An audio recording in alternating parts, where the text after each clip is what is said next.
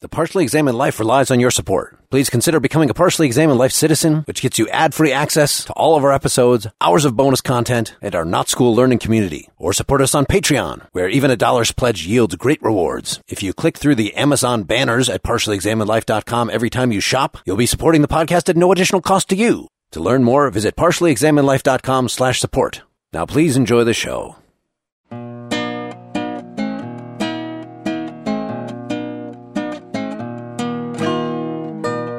You're listening to The Partially Examined Life, a philosophy podcast by some guys who were at one point set on doing philosophy for a living, but then thought better of it.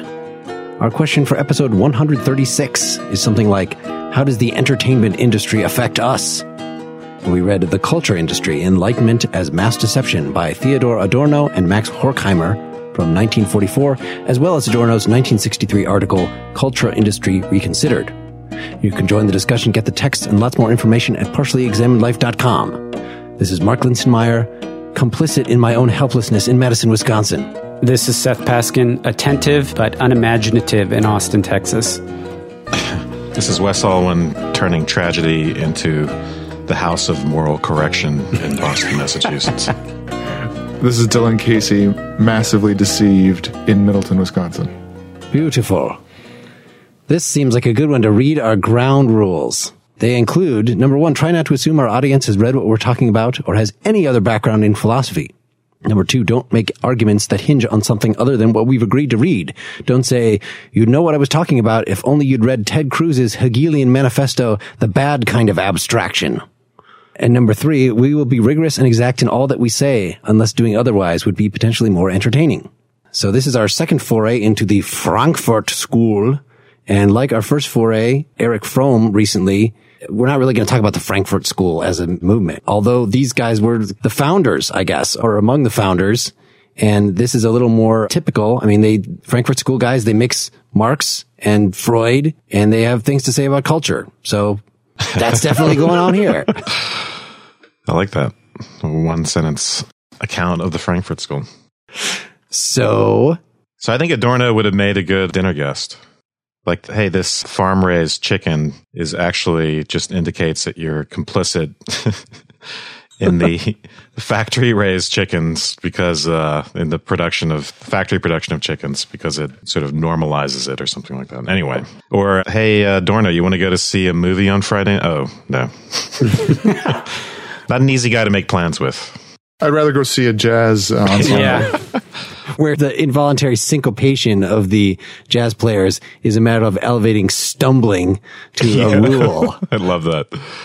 But I'm not sure that even I went to see a Beethoven concert last night. I'm not even sure that would pass muster. Would anything pass muster? Oh, I think he liked he has a special place in his heart for all authentic culture, which I think includes, although he's really talking about bourgeois culture as the thing that happened before this. But what is characteristic of bourgeois art is that it's people they didn't have to worry immediately about money. And so they could think about the internal logic of the artwork itself.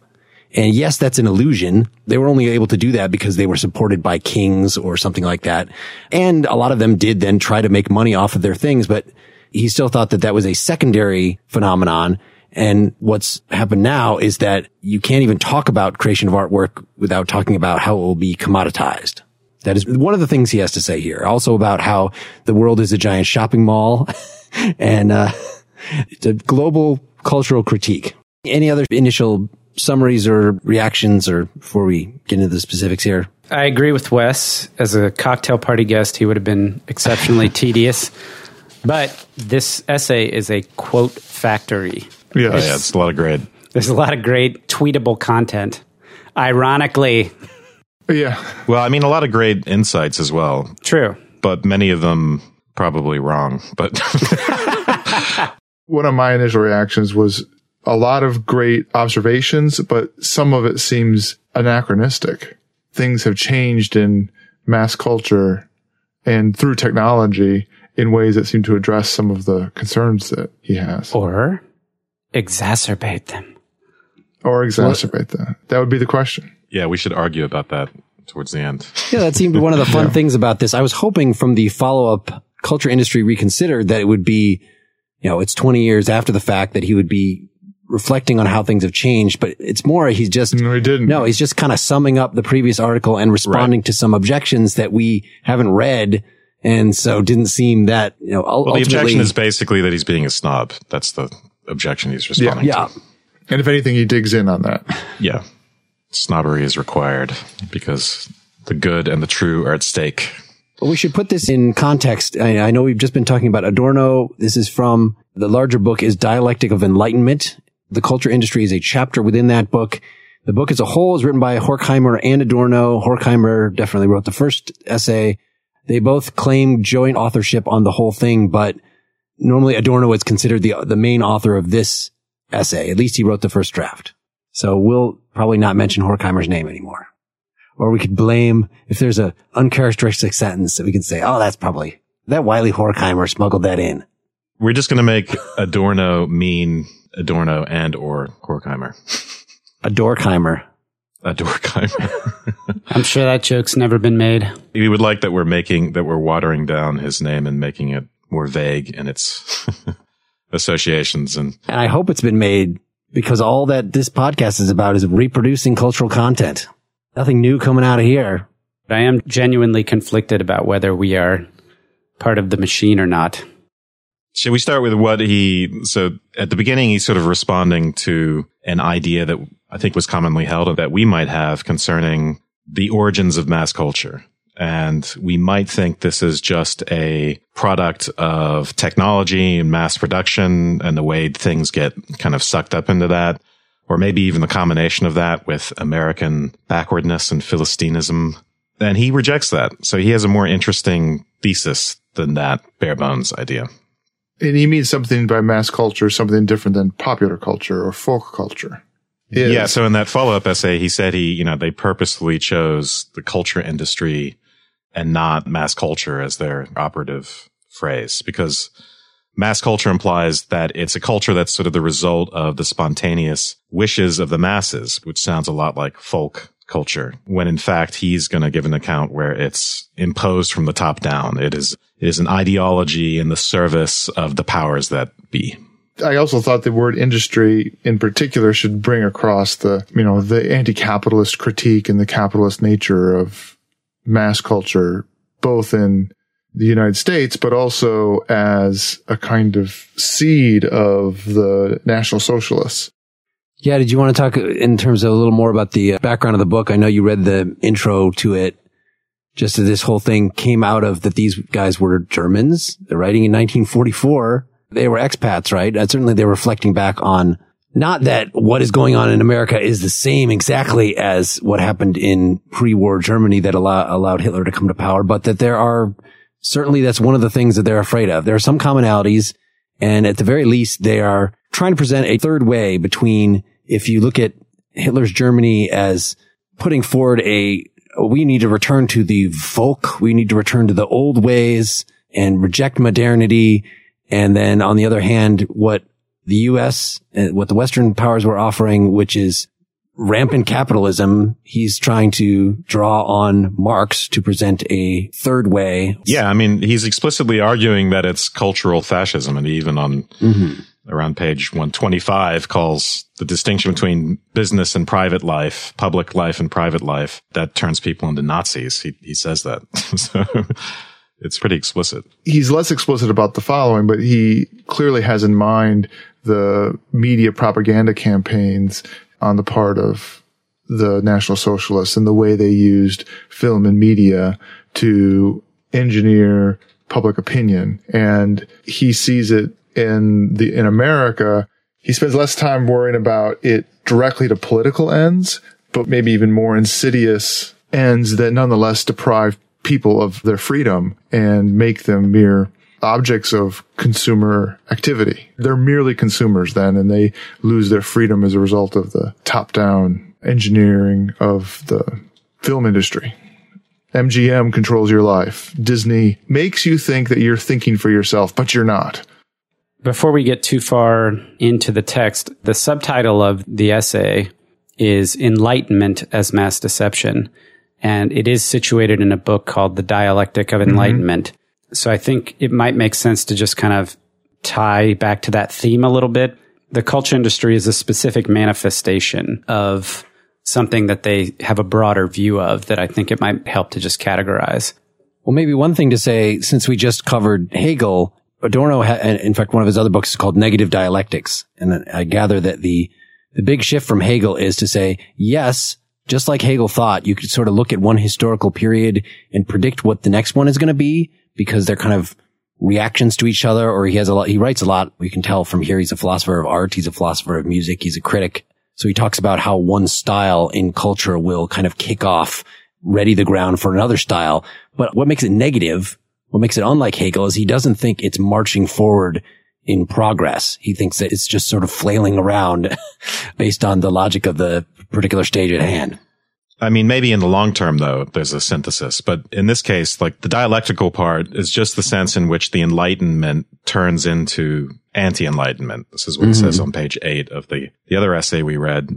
So that Enlightenment, which reflects the ascendance of knowledge as this kind of powerful reorganizing thing for human society, turns into a means of mass deception. The technologies that we develop and our scientific progress towards knowledge, ironically, turn into their opposite. They become a means for the opposite. So those are the two antitheses. And I think Marx at least would say ultimately there's a resolution, right, politically in communism. And there's some details in here about the Enlightenment view of individualism, how there's something contradictory about that, and you could see how that would break down. And there's other individual points about what you might consider the Enlightenment, in terms of the rise of the individual rights and the scientific method and all that.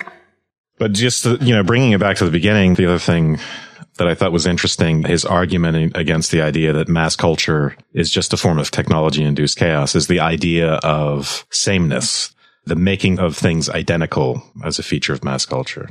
So this is just in the first few pages. Yeah, in particular by equating the whole of things with the parts, so that every whole is merely the sum of the parts. And so therefore there's no distinction between any whole and parts. There's nothing to be gained by things coming together. And so you just get kind of a proliferation of a big heap of things. I just went back and I read the intro or the first part of the book just enough to try to get some context. And in those first few pages of the book, he talks about how the program of enlightenment was the disenchantment of the world, which is to say that knowledge meant power over nature. And knowledge is truly emergent. It's limitless and it has no maker. So it's not something you can design. It's something that just proliferates. And technology was the essence of this kind of knowledge. And that what human beings sought to learn from nature was how to dominate it, and in turn, how to dominate human beings. And so in his mind, the Enlightenment project, enlightenment is totalitarianism. The Enlightenment project is about total domination through knowledge and technology. And one of the elements that gets you to the point of sameness is the idea that a project like this requires unity. There can't be anything outside of the system. So the idea that human behavior of all sort could be embodied in a science, which could then be subsumed into a broader rubric of science. This notion we have of trying to connect all of the various physical sciences. You're looking for that unifying theory, which explains how gravity and all these other things fit together, is symptomatic of this limitless knowledge that just seeks to bring everything under its control. There can't be anything outside of the system of knowledge. And in that sense, that's how it pushes, when we get to talking about the culture industry, the requirement for sameness. You can't be different. There can't be any individuals that lie outside of the system.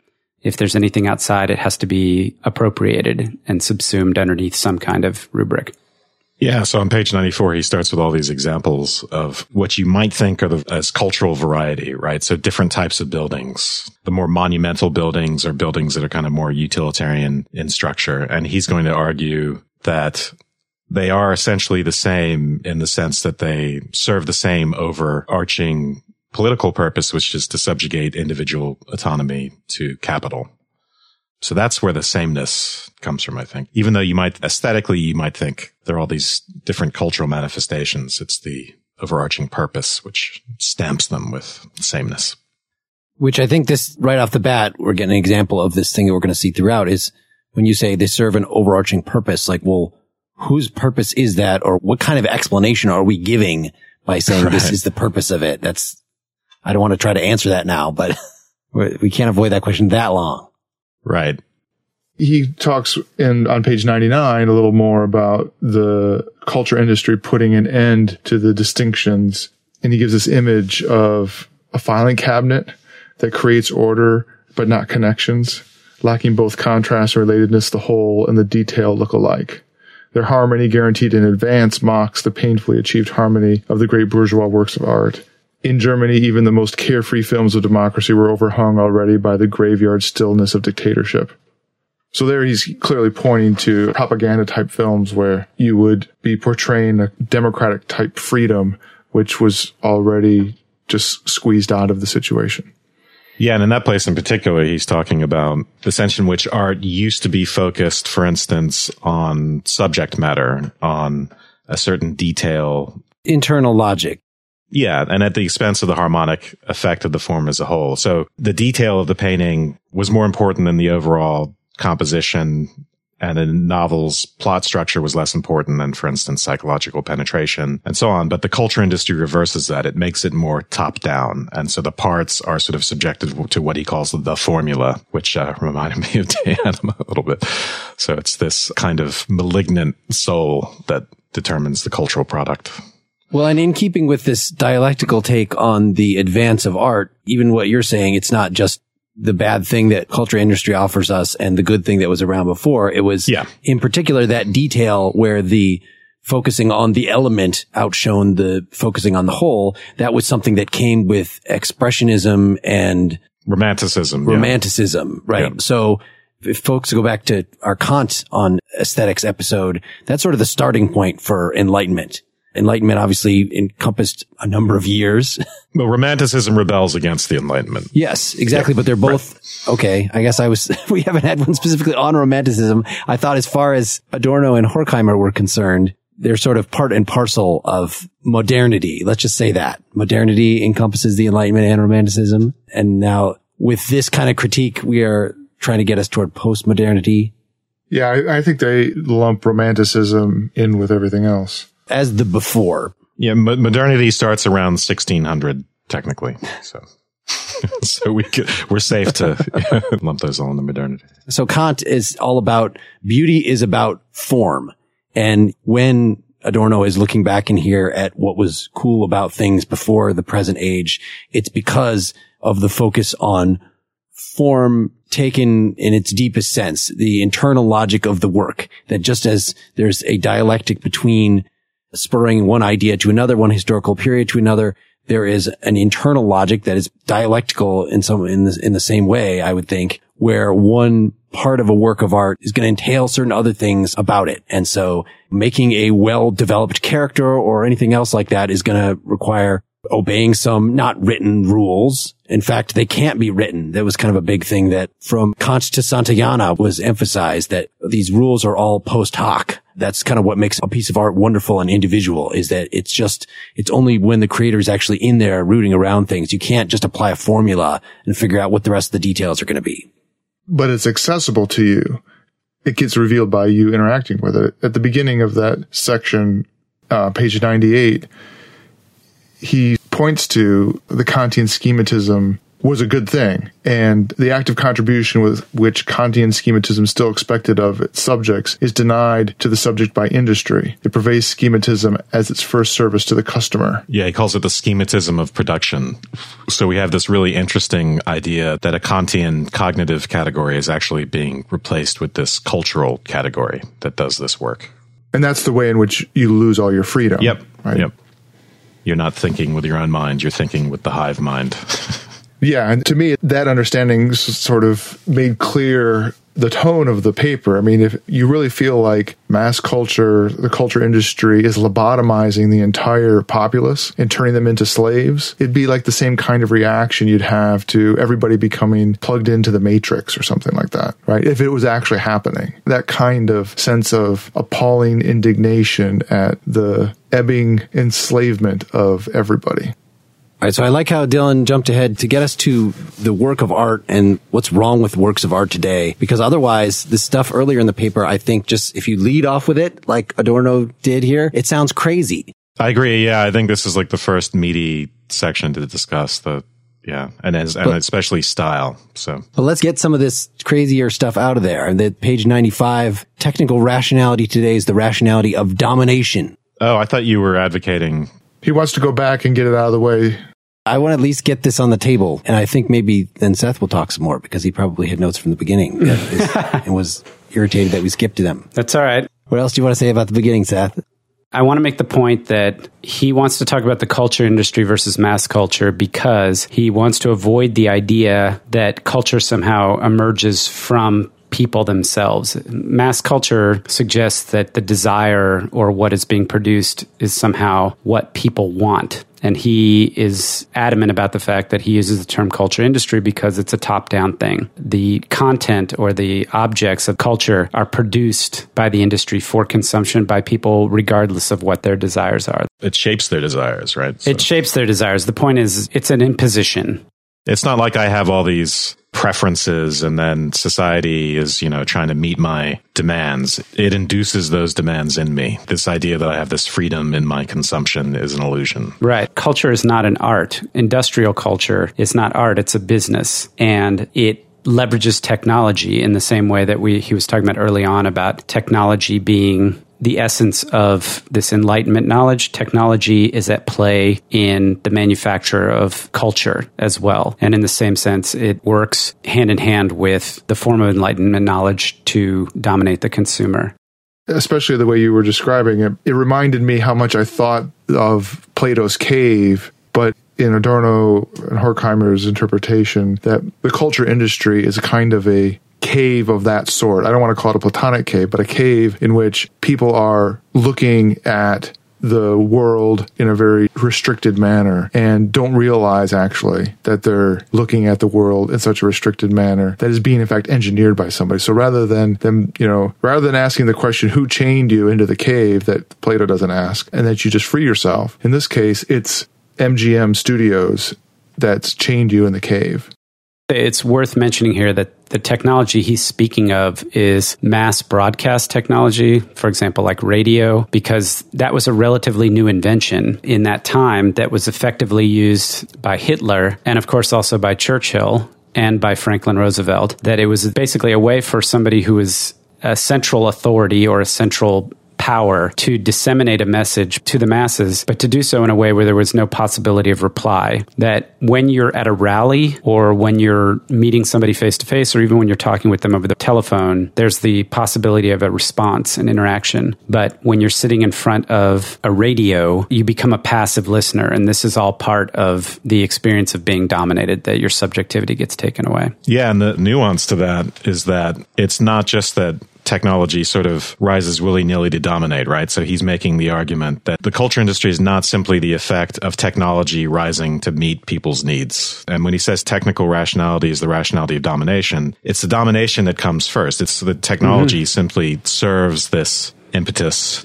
towards domination. It serves the powers that be within a society. And then the other thing I thought of was when Dylan mentioned the cave, the schema through which everything is filtered, he calls, quote unquote, the logic of work. So that's sort of the central concept that's going to distort the products of the culture industry. That's what it's imprinting on things. Yeah, this little section I think is worth quoting. So I'm going to read just a couple of sentences.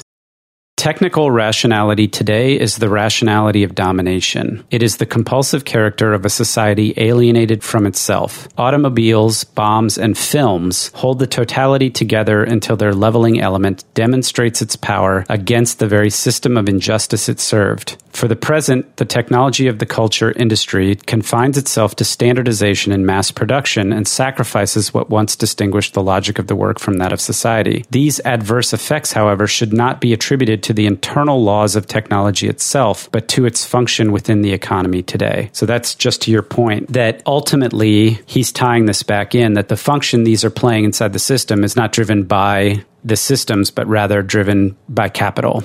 Right. So this is not a Heideggerian critique of technology, even though some of the things he says do sound a little like that through here. But it is a Marxist critique of just this is where capitalist society is at now. And by saying the technical rationality is really just about practical reason. Technology enables us to get things done. So whatever it is that the people in power want to get done, rationality, these technical tools, which don't even have to just be the radio. It could just be organizational methods. It could be the fact that we are having certain hiring practices and things like that, that we have a 40-hour work week or a 50-hour work week. Yeah, that all these things that make things uniform, make people easier to control. Make them into commodities, make them into consumers and workers. One of the points he has to argue here is that being a consumer is the flip side of being a worker. They are one and the same thing. It's not just that we need you to work and we need to make money by selling our products, is that the products are designed to make you, at least the cultural products are designed to make you into a better worker. Yeah, the consumption is just the logic of work imprinted on leisure time.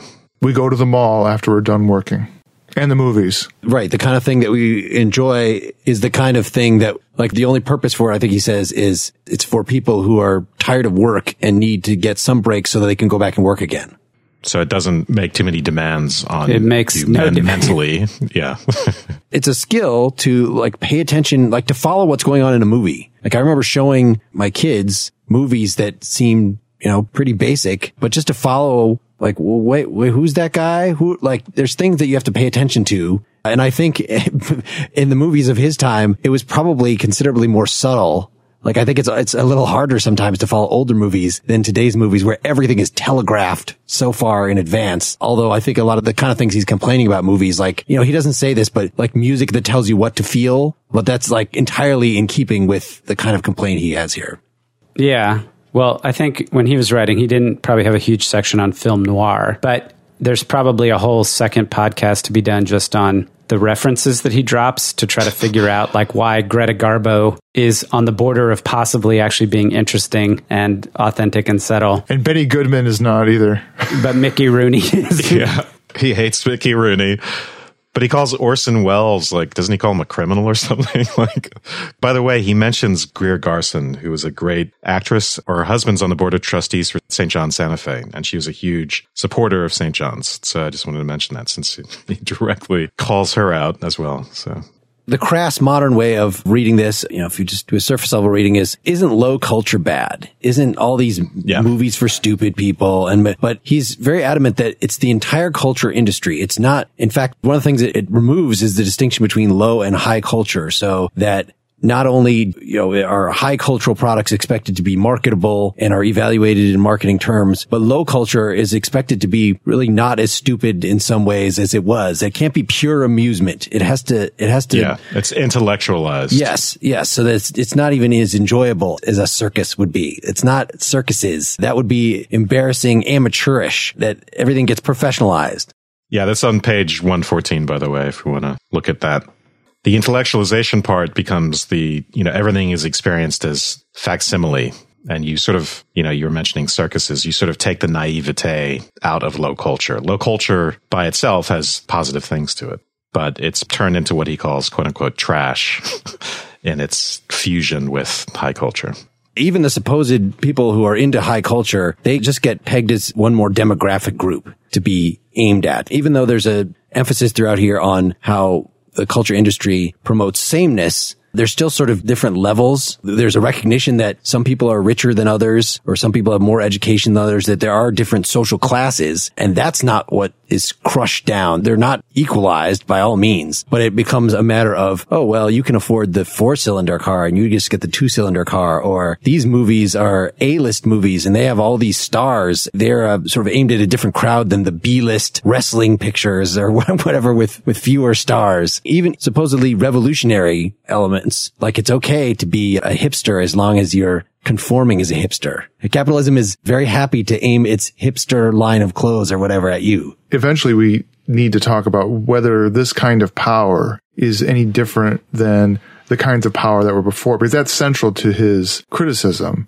Is it really the case that MGM is different than other forms of political power or economic power that have existed before? I mean, his answer is yes. And the pervasiveness, at the very least in degree, is such that it changes it qualitatively. Its quantitative difference makes it qualitatively different. And that the presence of technology in that way is a new thing. I mean, he explicitly addresses at one point that, yeah, okay, in the days of monarchy, it was, if you don't obey me, I will kill you. Now it's more, if you don't obey the trend, then you're economically out in the cold, then you're marginalized and you're a loser. And so that's what keeps us in the cave, is because we don't want to be losers. We don't want to be marginalized. We want to not starve. That's what the freedom has been. It was the freedom of the stupid to starve. There's a quote like that somewhere in here. Page 105. And it basically, it's social coercion replaces the coercion of the state. Yeah, when I remember reading that section and I was immediately brought to mind of Foucault, but he is suggesting that this gets internalized, right? Yeah. In the same way that Foucault was talking about the internalization of the external strictures so that we sort of self-regulate. But the difference here is that there's this enormous machinery in place to constantly reinforce. While there is something top-down about it and something sort of conspiratorial about it, it's not quite the same thing as a monarch sitting above and saying, you're going to do X, Y, and Z. It's more that those who have power in the culture industry, they maintain their power by viewing everyone as consumers, and everything is replaceable, and every worker as fungible. And that activity itself is what's corrupting. It's what leads to its own natural activity to just give you what you think you want, because I'm going to make every person their own demographic and I'm going to make them feel like they're choosing what they want to choose. But really, what I ultimately want to do is make sure I manipulate them into choosing what I want them to choose. It's basically power by PR and advertising. Yeah, so it is to a large degree, I think, intentional, I think he thinks. And he says that in the extra essay that we had. It intentionally integrates consumers from above. Well, at one point he talks about it's either the actual cooperation of the people on top, or at least it's the common determination, that they're both driven by the same economic logic. So it's not necessarily that there's a cabal of executives, but it's just they're driven by the same thing. And another place, page 98, although the operations of the mechanism appear to be planned by those who supply the data, the culture industry, the planning is in fact imposed on the industry by the inertia of a society, irrational despite all its rationalization. And this calamitous tendency in passing through the agencies of business takes on the shrewd intentionality peculiar to them. So that makes it sound like it's very high-level Marxist. Yes, okay, it's the evil people in power that are doing this, but it's also the irrationality of the society as a whole. It's where it's shifted given the structures that we have in place. So hence you can have a company say, look, I'm just selling the stuff that people want. Look, they're buying it like crazy. Yeah, I think the word inertia is important. There's a status quo that forms and you stop asking why, you stop asking about the meaning of it or whether it's wise, and it just runs its course. It keeps going. That's the irrational part. The rational thing to do would be think about it and change it. This is the first essay in philosophy that I've ever read that has the word satanically in it. That was one of the sections in the copy that I had that had been highlighted prior to the scan. So I couldn't tell. It was like, I read that and I thought, that must be another word. It can't, but I couldn't think of what it could possibly be. So, or that says things like, to impress the omnipotence of capital on the hearts of expropriated job candidates as the power of their true master is the purpose of all films. How about that? Okay. Well, so this is talking about the inertia and irrationality versus the cabal on the other, the intentional deception. I think that gets at what does it mean is it's the purpose of all films. It says it's the purpose of all films despite what plot the production designer may have selected. Right. So of course, individual producers of artworks of films, even in the studio system, they have things that they want to say. There's different morals in the different plots that they pick, but Adorno just thinks that that's all subservient to the overall social function of what the thing is. Well, he does think, though, that the focus on the technical, so this idea of impressing the omnipotence of capital, it's the idea of the impressiveness of the technical. And there's that focus in the same page, 98, he's talking about the focus on the technical as opposed to the content, the sensuous elements of a film. Okay, I read that section as slightly differently. And this goes back to what you mentioned earlier, Wes, about making the product, making it consumable. So he says on page 98, even during their leisure time, consumers must orient themselves according to the unity of production. the active contribution which Kantian schematism still expected of subjects, that they should from the first relate sensuous multiplicity to fundamental concepts, is denied to the subject by industry. It purveys schematism as its first service to the customer. So even if I think I'm making a work of art as a director or producer or writer, I'm still following some kind of a narrative structure that's going to have an arc that's going to reinforce the messages of the society which has produced me as well. It's not just the laborers, but I'm part of that machinery of production. And he speaks later in the essay about how the industry is constantly craving clever people to come in who are able to translate that experience of being part of the framework of production into culture, which can then be consumed by workers and reinforce that message of production.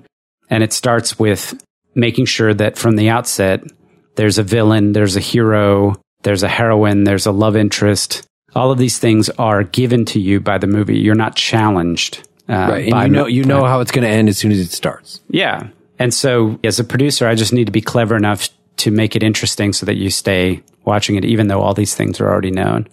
Yeah. And the message, which we'll get to later, but it's basically that life sucks, but it can't be changed. And so you can have these substitute gratifications, but you can't have anything else. That's going to be the overarching message of any culture industry work of art. Yeah, he does talk a lot about how, like, you can't have an inappropriate relationship that goes unpunished is one of the examples he gives from his time. But he also says on page 97, looking for where he talks about it being Jewish. Okay, yeah, the context is he's talking about how the culture industry is subservient to Chrysler and to the energy companies, to the banks. The culture industry leaders have to keep with the true wielders of power to ensure that their sphere of mass society, the specific product of which still has too much of cozy liberalism and Jewish intellectualism about it, is not subjected to a series of purges. So that the most powerful broadcasting companies are still dependent on the electrical industry, the film on banks, et cetera, et cetera. They're all economically intertwined. So there could be, again, I think specific messages in specific films that are not overtly in line with the whole. That goes sort of hand in hand with rebelliousness is tolerated so long as it has limits, so long as it can be controlled and co-opted. In fact, that could be the hipster movie could be aimed at you. You're such a rebel that the corporation has a product for you too. Right. The place mark where you talked about sexual transgression must result in punishment. He's also saying that you can have a film that inveighs against capitalism. That's permitted. In fact, it's encouraged. Right. And the idea that sexual transgression must be punished is not Puritanism, but it's basically the idea that, so for he says, quote unquote, page 113, not for a moment allowing him or her to suspect that resistance is possible. It's really the larger significance that you can't defeat the system. That's the whole point. Mm-hmm. Yeah. He said, even if you're inveighing against capitalism, that idea that resistance is futile can still be the message of the film, ultimately. Yeah, that's a great point. I mean, if you think about how many movies are there where the quirky outsider, right? All these teen movies where there's the straight-laced kids, and then there's the John Cusack, right? Or, sorry, that dates me. It dates you with everybody else in this conversation. Somehow there's the one who's supposed to not fit or has the quirky point of view or does something or wears the weird clothes or whatever, ultimately has to get appropriated back into the system so that it's understood that even if it's that they in turn are able to convince all of the straight-laced people to adopt some of their weird ways, the point is there's some form of conformity and sameness that comes in. It's not the case that the loner gets shunned and there's no relationship ever formed and that they end up walking alone into the sunset or whatever. The narrative always has to be that you can't fight the system. And it's couched in one way or another. Yeah, their victory is always their incorporation into the system. Yes. That is their... Exactly. And with the veneer that they've won, right? But I would expect that Adorno and Horkheimer would say that it only appears that they won. That's the whole point of it, that they actually have become part of the system in exactly the way everyone expected, that the appearance of freedom when actually they were just brought back into the Borg. Well, I would think that a lot of this has to do with the way he presents it. Usually the people that are in trouble get saved by some member of the establishment. It's a helpful police officer or something. He's reflecting on what, I don't know, the crime films of his time. It's much more common now for the government to be portrayed as the incompetent enemy. We had David Brin on here who talked about this as, the two things that are common in all modern films are that the main character has to be quirky and eccentric in some way. That's very strange that that's a new thing. And that the government people are never helpful. You never want to call the police, no matter how logical in a real life situation would be to call the damn police. No, we have to take it on ourselves. I have to rescue E.T. by myself or whatever. I think the overall point, even though the current situation is different from the film industry as Adorno is describing it, still it's the fact that we spectators, it's we're triumphing over the system. But that feeling, the feeling is illusory. It's the fact that, no, it's just a little fantasy that was put forward. The system is actually just as strong as ever. And it's just, you feel like you've rebelled against it by sympathizing with these rebellious characters. And that serves to calm you down. It doesn't serve to make you... You're consuming a fantasy of rebellion, a substitute gratification. Exactly. You're not actually rebelling. Yeah. Lots of products, lots of advertising campaigns are structured around that very idea that they're somehow rebellious to. If you get a Casper mattress, you're rebelling against the establishment. Yeah. Because it allows you to establish your identity, right? Mm-hmm. By rebelling, you are declaring yourself unique and an individual and therefore asserting your freedom. And to the extent that a advertising company can make you feel like an individual, then you're going to feel all the more likely to buy their product because it makes you feel like you are your own person. I mean, that's the funny trick about it, right? Is you don't want people necessarily to feel simply like they're doing everything everybody else is doing, even though getting on the bandwagon is part of a lot of advertising. You need to make the customer feel like they are not risking so much and being ostracized, but they're also defining themselves and articulating their own individuality and freedom, but by wearing your lipstick. So they don't actually choose Charles Manson as their spokesperson, because then you'd be a real rebel to use it. Right. The countercultural protagonist in a film is never that, Mark, you mentioned the loser, or he talks about the loner. It's never the real outcast and societal loner. Mm-hmm. It would never go to the extreme where you couldn't actually identify with them, and they have to be safe to some extent. Mm-hmm. Although it's interesting to see, how influential this essay was and how I think this could be seen as, whether it's a direct influence or this got into the culture enough so that I feel like there are plenty of sort of indie movies that were created almost specifically to break the rules here. Well, yeah, you look at Natural Born Killers, you look at a lot of the entertainment where sociopaths are the protagonists. I do think that you have to think about what movies were like and even the structure of the movie and recording industry in the 30s and 40s. It was very different than it is now. While there are some things in this essay that really, I think, continue to resonate, it's not at all clear that, again, the criticism isn't somehow a product of a certain period of time in the technological development and distribution of television, radio, and movies. It used to be that if you were an actor, you belonged to a studio. You didn't get hired by them. You belonged to them the way you belonged to a basketball team. And you could get just traded around. You acted in whatever they told you to act in. It's different than that now. And there are lots of big movie companies and, they certainly have tons of influence, but there's just enormous numbers of other ways of getting movies made. So have you guys seen Zizek's Pervert's Guide to Cinema? Mm-mm. That's maybe a coda to this episode to encourage people to go take a look at that. It's kind of a crazy, wacky little roller coaster of a ride. Zizek basically is applying the critique of the culture industry to films, specifically talking about how they function to reinforce social norms and all these sorts of things. And it's really fascinating, I have to say, and it's entertaining. It's quite entertaining, and you should take a look at it. And there's an argument to be made that the suggestions that he's making about how the content plays out, even though he had specific models in mind, talking about the studio system, he would not have seen film noir. There's a bunch of things he would not have seen, still are at play and can still be read into these films as text in that way. Although I do think there was probably some divergence of cinema, particularly in like the 70s, where maybe people started recognizing that that was the role it was playing. And and deliberately contravening those assumptions. But we seem to be back on it. In a way, the content isn't really the thing, doesn't matter for him. I mean, in fact, it's one of the features of the culture industry that the content isn't really the point. So this is kind of page 98 into 99. One of his complaints is that there's all these cliches and stereotypes which serve the larger purpose of what he calls the schematism of production. Again, it's the things like resistance is futile, enforcement of the status quo, things like that. And then he says, quote unquote, the details become interchangeable.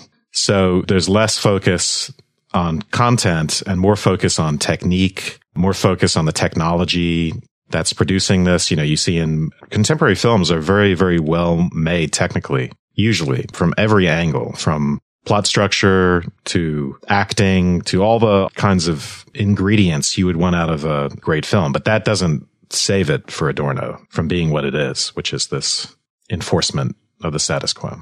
I kind of had a question about like the way he was viewing film, and the bottom last paragraph of 99, he says the whole world is passed through the filter of the culture industry, and the familiar experience of the moviegoer who perceives the street outside is the continuation of the film he has just left, because the film seeks strictly to reproduce the world of everyday perception, has become the guideline for production. Going on, since the abrupt introduction of the sound film, mechanical duplication has become entirely subservient to this objective. According to this tendency, life is to be made indistinguishable from the sound film. Far more strongly than the theater of illusion, film denies its audience any dimension in which they might roam freely in imagination, contained by the film's framework but unsupervised by its precise actualities. Without losing the thread, thus, it trains those exposed to it to identify film directly with reality.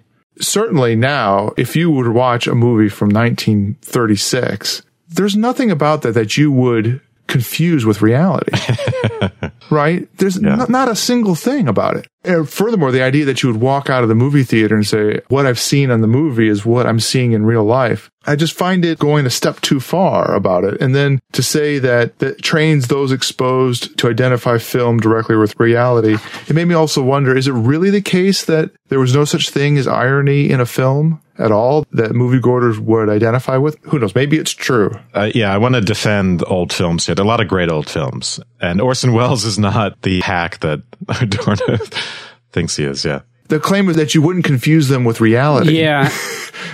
So to defend their position here in this, I think what he's trying to say is that they're not fantastical. The films he's talking about are the ones that have recognizable everyday characters that you can relate to. It's one of the criteria if the film is going to play the role of amusing you and distracting you from the realities of your mechanized labor long enough so that you can go back and get back at it then. It could do that by providing a flight of fancy where you would just be completely taken away in some kind of what do they used to call Buxter Berkeley musical or some sort of fantasy. But that without the intellectualized version of that, you would eventually become bored. So what he's trying to say is that the movies have to create characters that you can identify with to the extent that you can see in the film an extension of reality as you're experiencing it. And then they're going to tell that tale in that context,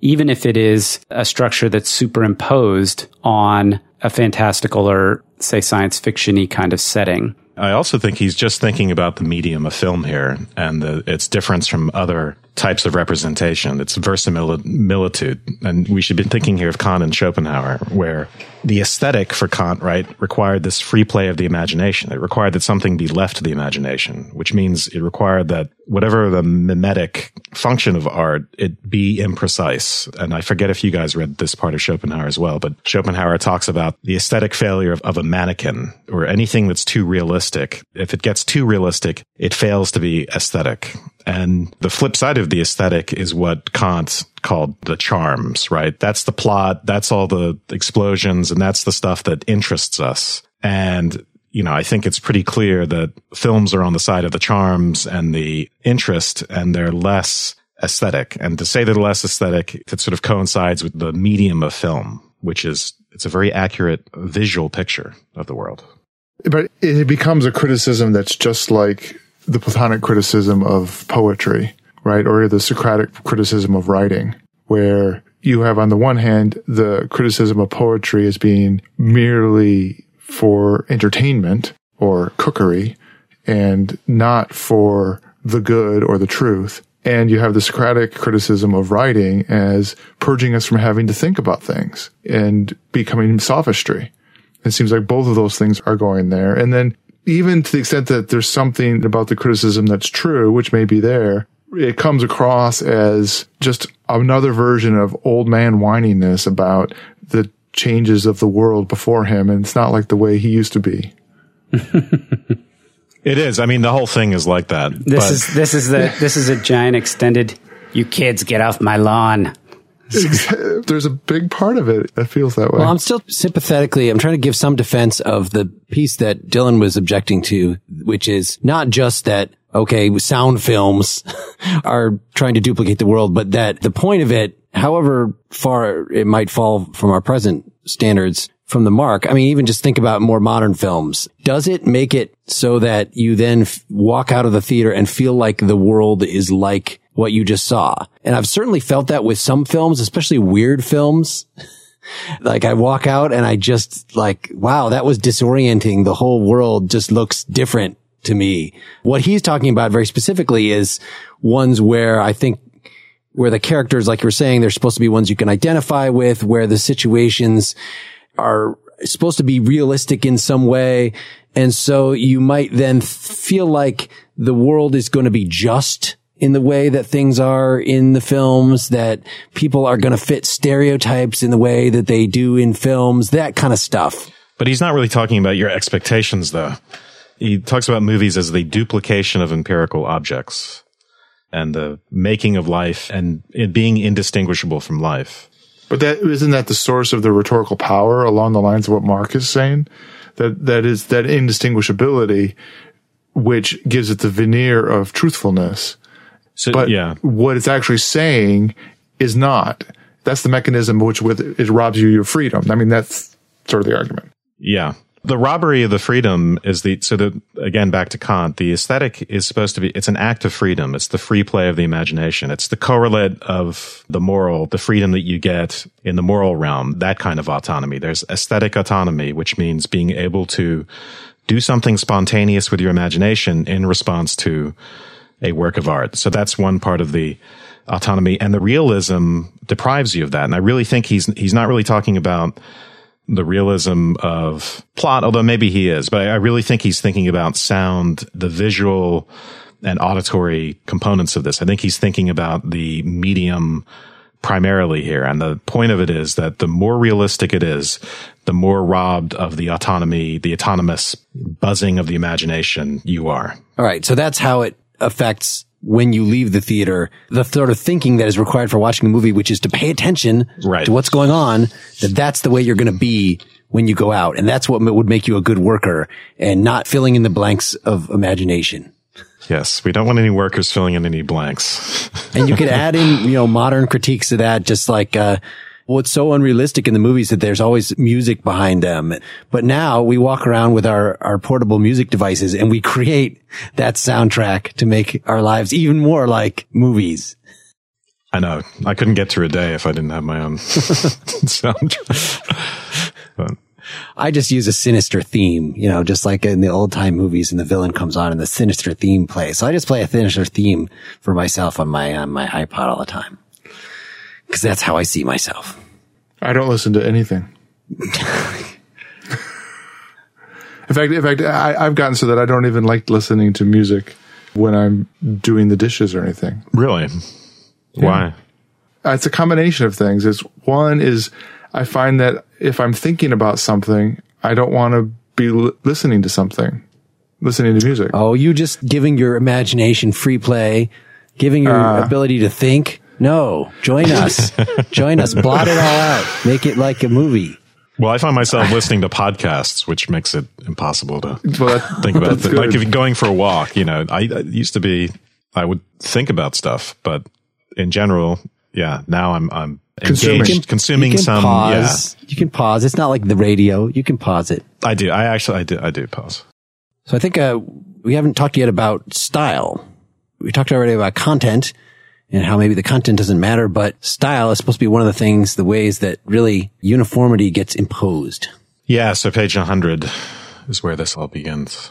Here he's also arguing against another kind of thesis that seems plausible in the face of it, which is that the changes in style from the traditional, or what he's calling liberal society, are a matter of quote-unquote exhaustion of energy. This is a case in which he's going to have a more interesting explanation. So in other words, it's not the fact that we simply fallen away from artistic tradition and nature. That's the whole exhaustion of energy idea. It's not the case that we have simply gotten lazier and less disciplined artistically. That's the idea he's going to argue against. I think now's a good time to go to the text.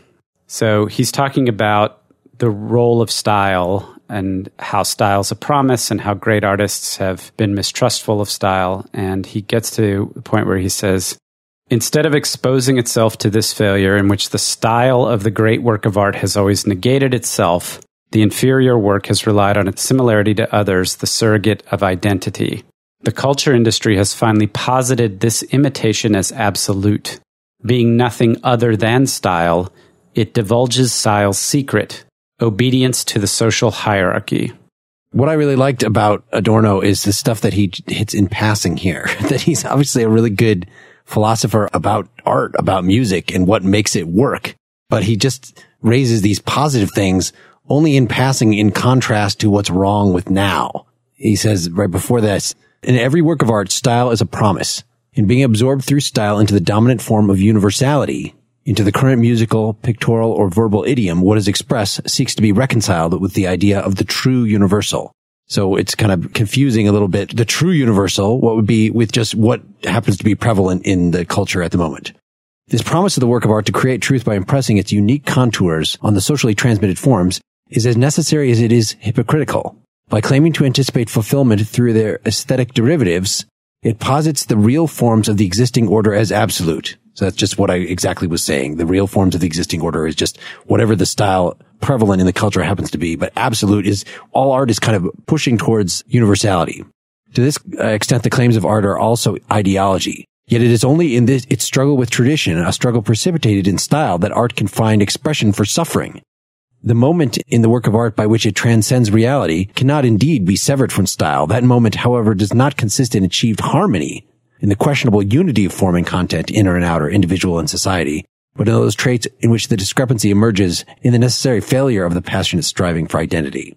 So that's a really interesting and offhand description. That deserves like a whole chapter by itself of to decode this. But what it sounds like is you're trying to express an emotion. Like, you know, of course, I'll just use a song as an example, but because this is sort of what he's most directly talking about, but through a painting or whatever. And the tools that you have to do that are stylistic tools that you learned, that are in the culture, whatever. And so let's say you use the blues. What would be bad about the way style gets applied now? Like if you, I'm going to put out a blues record, then unless you sound just like previous blues, that's not going to work. You're not even doing blues anymore. Or the country purists are not going to accept you as country unless you're really doing a damn good imitation. Unless you're singing with that damn accent, that Southern accent. But what really makes something work effectively to demonstrate suffering is when there's a tension. That really what you're trying to express is the inexpressible. You're trying to express something that can't be put into words, that can't be put into any form whatsoever. But yet you're having to use these tools that are on hand, whether verbal or musical or whatever the art is, to do it.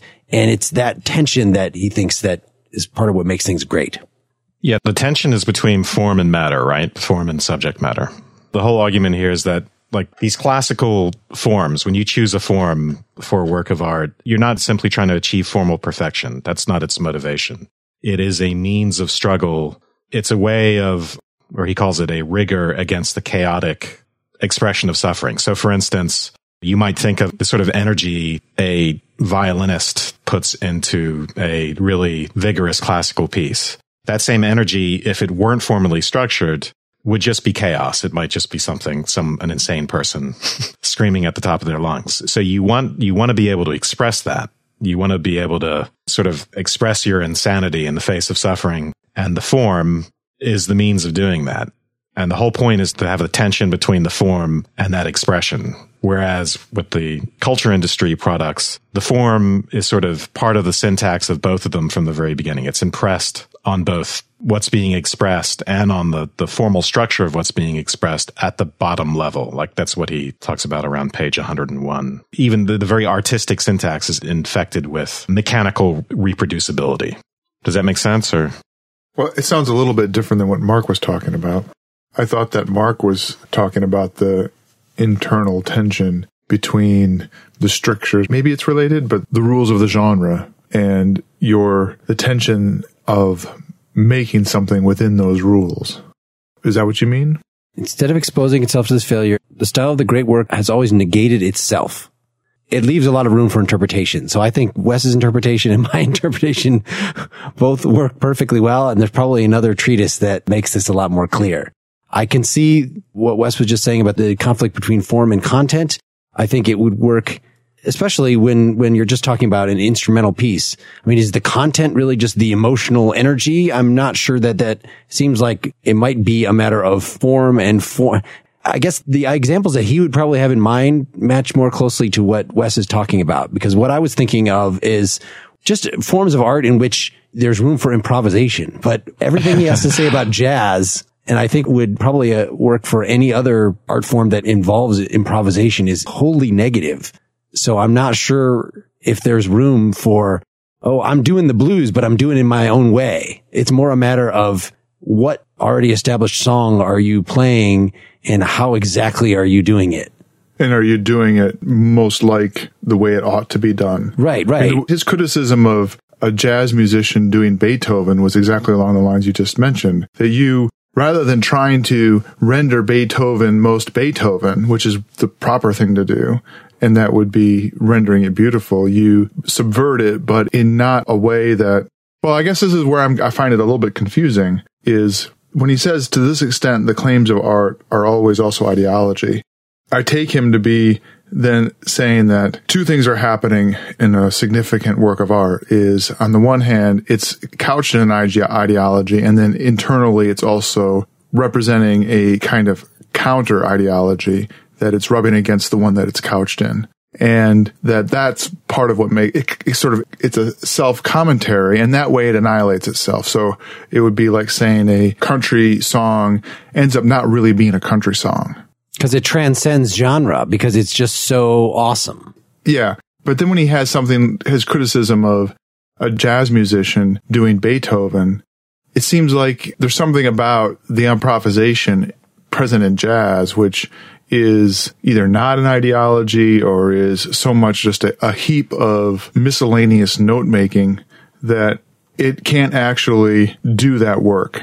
I don't completely get it, but so I think the sentence before the mention of ideology is important. By claiming to anticipate fulfillment through their aesthetic derivatives, it posits the real forms of the existing order as absolute. To this extent, the claims of art are always ideology. The idea is that to the extent that you think of, so culture industry posits the forms as absolute, but real art understands that you are struggling against that very form. Your attempt to express yourself, so this idea, yet it is only in the struggle with tradition, a struggle precipitated in style, that art can find expression for suffering. So you struggle against these forms that you've been handed down. It could be sonnet form, or I don't know exactly what he's thinking about here, but it's in that tension between what you're doing with your specific subject matter and, let's see, your stylistic deviations, let's say, your struggle with tradition, that you can get this expression for suffering. If you simply say, I'm going to be formulaic, here are the forms, let's follow the form, then you're no longer doing that. You've collapsed all the tension. But in a funny way, the cultural industry that he's criticizing has a kind of form which is utterly whatever it can be or necessarily be. So in a funny way, it's like having no boundaries at all to rub up against. How do you mean? Maybe, he doesn't think of it this way. I mean, he thinks of it being very, very strict and such that you'll be cast out and therefore there's no speaking within it. What happens when you have genuine freedom from, or the notion that the more political freedom you have, the less possibility there is for great art, simply because there isn't enough to rub up against? Exactly. He starts out by saying every style that we inherit, the traditions, are expressions of social coercion. As an artist, your inventiveness doesn't rest on you being totally innovative. That would just be chaos. That's part of his point here. But it does rest on you taking these inherited forms and then struggling against them. But in the culture industry, you simply just accept the inherited form and run the piece of art according to that formula. And I know it sounds like that it's a counterexample to say, oh, but shouldn't the jazz musician be then, expressing himself based on, instead of just reproducing Beethoven? But his objection to this seems to be that he thinks that all jazz musicians, and again, we probably have to read more of the many negative things he has to say about jazz. I know he has a whole book, Introduction to the Sociology of Music, that I looked at one point, that the whole thing seems to be just ripping on jazz.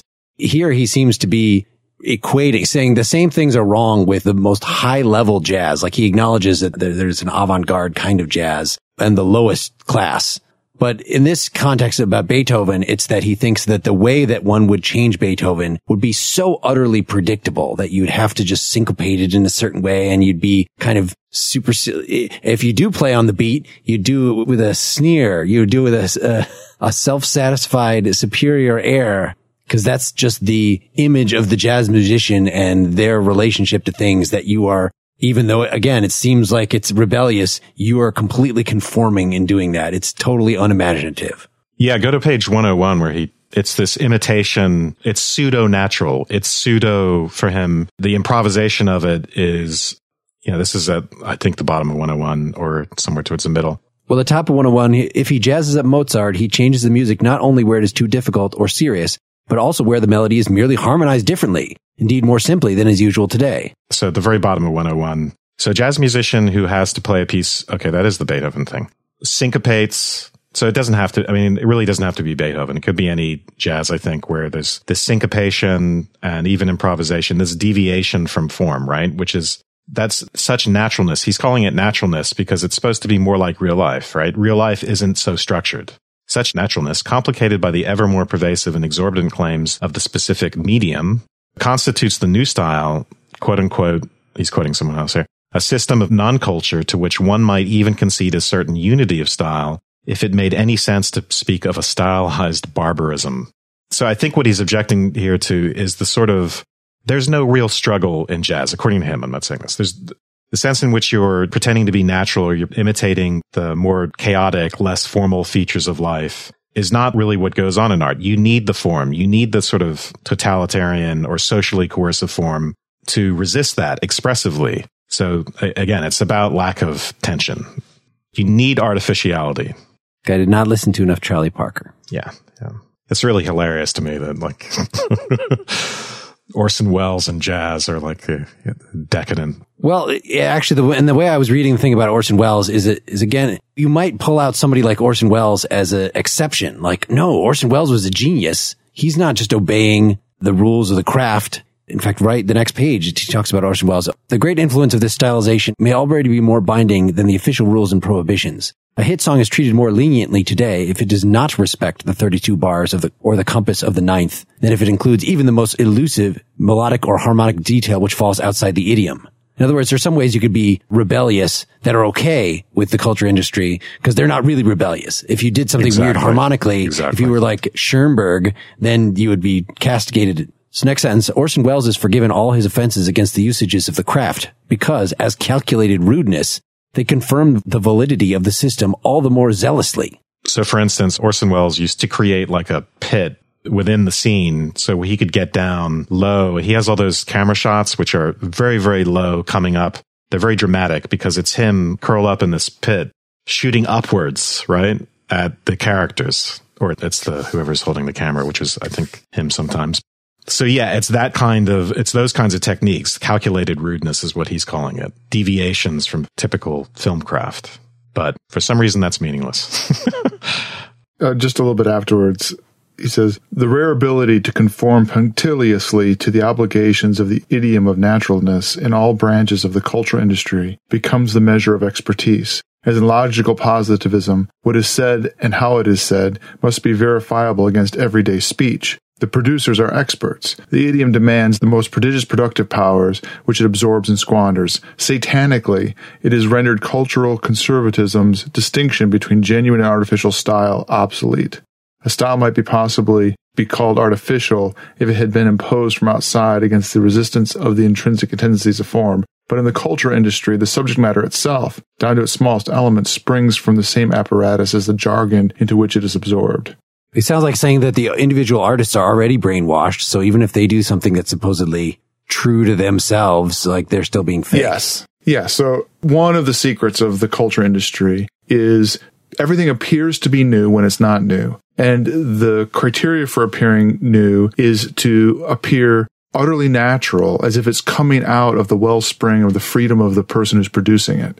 But his claim is that that's all just a satanic veneer, which is interesting because I guess the claim has to be something like we all as consumers and artists are so subjugated that we have no awareness. We really are in a kind of cultural matrix or, in the cave, and are unable to wrest ourselves from it, which is where the whole heart of the elitism of the article and the point of view comes from. It's just so hard to take, even when I recognize some of the points as being really important, is I feel like, well, so how is it that you see this? And no other artist out there understands this or understands themselves as being, part of a machine. And wouldn't it be entirely typical for all historical ages that most artists are just regurgitating the stuff that they've heard, and that it's only the exception that creates truly great art in the way he's describing? Sure. Yeah. Haydn was Beethoven's teacher, and he would write Dummkopf all over Beethoven's compositions. What's that word mean? Stupid. Stupid. And Beethoven, of course, felt enormously competitive towards Haydn all his life, and of course ended up being better than him. But that agonism, where you want to be better than someone, I think is actually, quite important to it being art. It goes hand in hand with the tension that Adorno is talking about. I think one of the things we're having trouble with here, or that maybe you could accuse Adorno of having a double standard about, is novelty. That on the one hand, he seems to say that you strictly have to abide by the formula. That's what it demands. You would think, it's just the audience demands that. If you had a movie where the hero just dies, at least without it being properly prepared, then the audience is not going to be cool with that. They're going to object. But the way he's describing that is those are the expectations the culture industry has set up. And certainly back in the 1940s, we did not have a whole history of movies with anti-heroes and crap like that you could draw on. And so whatever the patterns that have been set up there, you have to follow them. However, there's also this thing about novelty. I think Dylan was describing it as it has to appear as novelty. It can't really be novelty. So there's constant apparent motion forward, but actually it's just all the same stuff. That applies on page 109.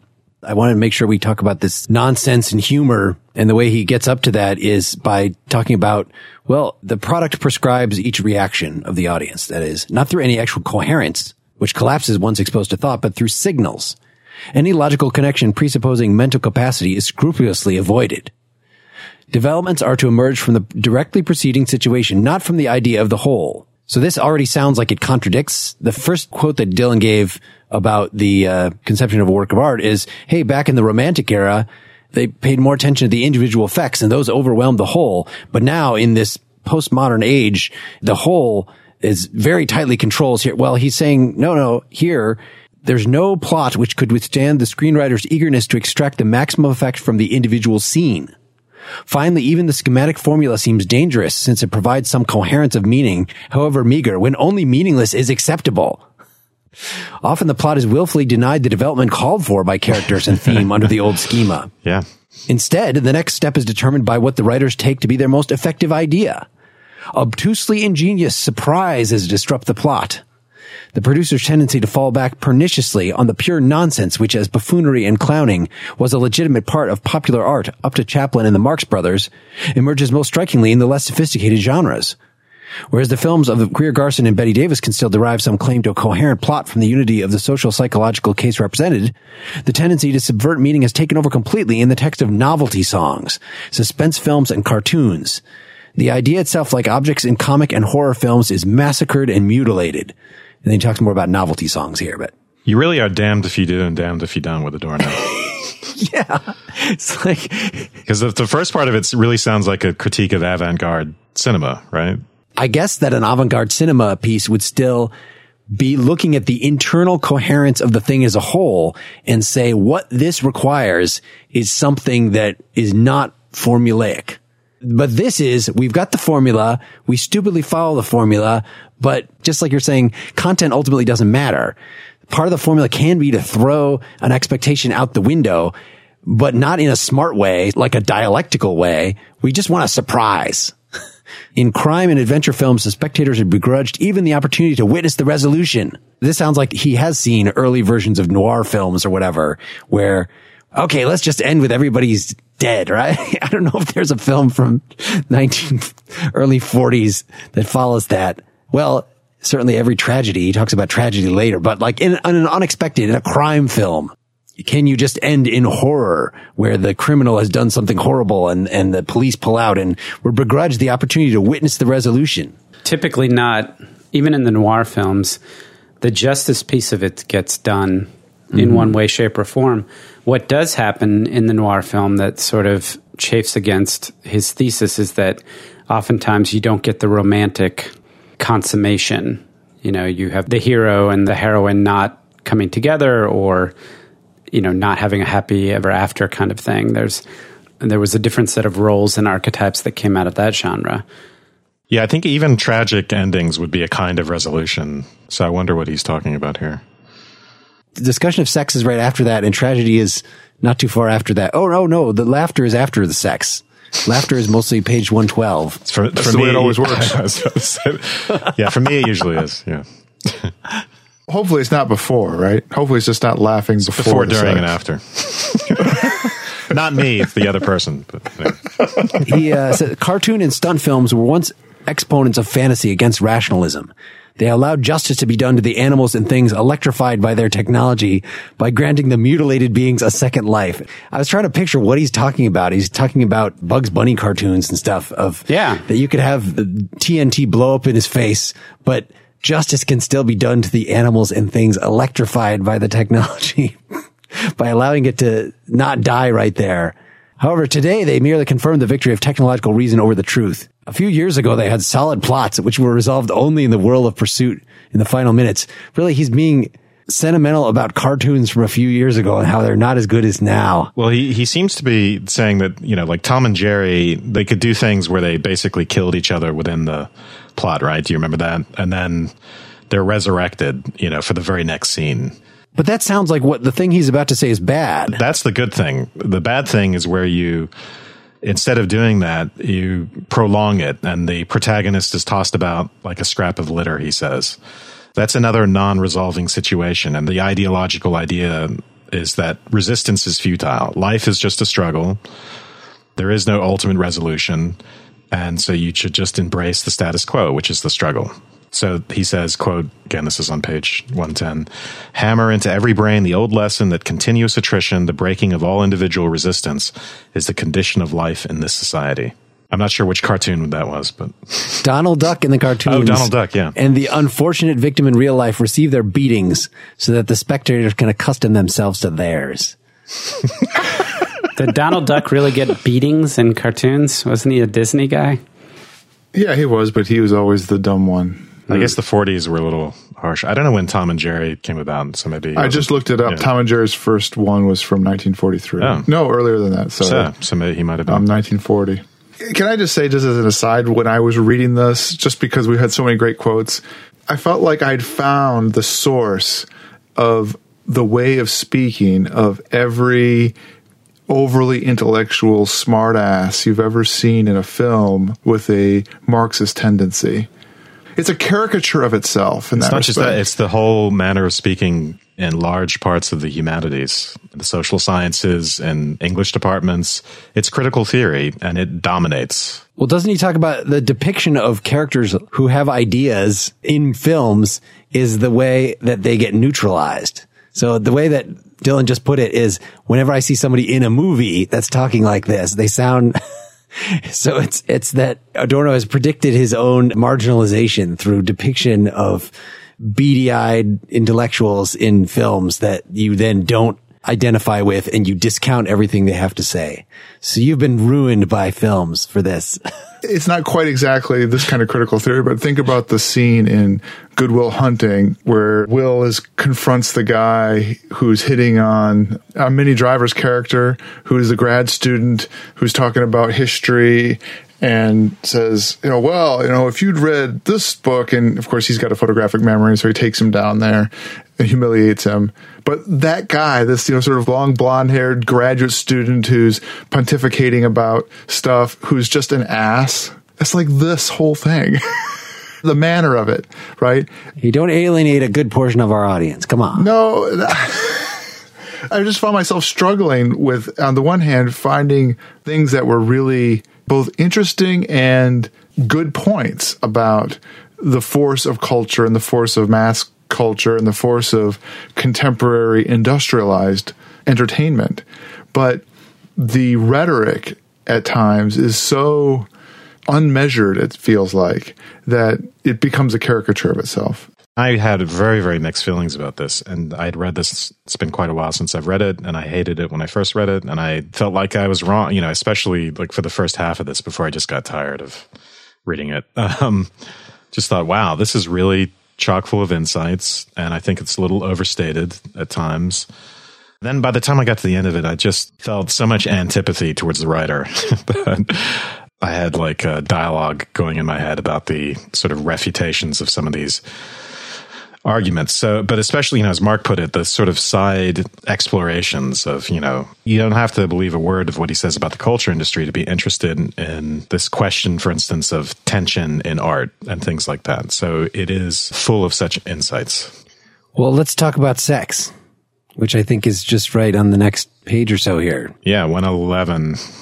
The culture industry endlessly cheats its consumers out of what it endlessly promises.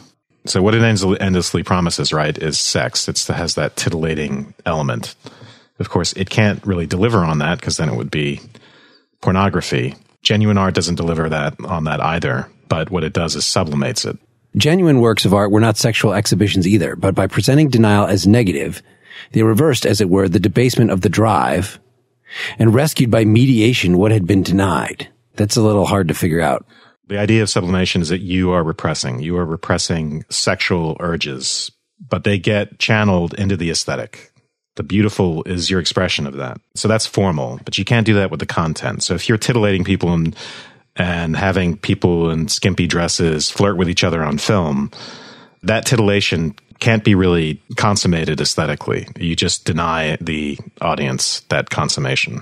You suppress it. Yeah, it's suppressed. It's alluded to, but you don't get any payoff aesthetically. It goads the unsublimated anticipation of pleasure, which through the habit of denial has long since been mutilated as masochism. There's no erotic situation in which innuendo and enticement are not accompanied by the clear notification that things will never go so far. The Hays office merely confirms the ritual which the culture industry has staged in any case, that of Tantalus. Works of art are ascetic and shameless. And then above that, by constantly exhibiting the object of desire, the breast beneath the sweater, the naked torso of the sporting hero. I think anything after masochism is not helpful. What is the Hays office? It's the censorship. Okay. I mean, I think the linking of it with the notion of Tantalus, right, is the kind of image that, tantalizing. Yeah, and seriously, it comes from the myth of Tantalus. Yeah. He was put into a situation where, what is it, Dylan? He's famished, dying of thirst and dying of hunger, and he's on a rock, and every time he reaches down to get a drink from the water, the pool dries up. And every time he reaches up for the grapes to get the food, it is drawn up away from him. So he's in a constant state of thirst and starvation with the remedy for that within inches of him. And when he reaches for it, it's pulled away. It's like blue balls all day long. The way that Adorno describes this is that films reduce love to romance. And once reduced, much is permitted, even libertinage as a marketable specialty, parade by quota with the trade description daring. The mass production of sexuality automatically brings about its repression. What do you think about that? The question always just seems to be like, well, what does that mean? Well, let's read the next sentence. Let's just keep reading the whole essay. Well, the whole idea is that you start alluding to sexuality, but you can't fulfill on it. You go to the titillating route, but you can never go all the way.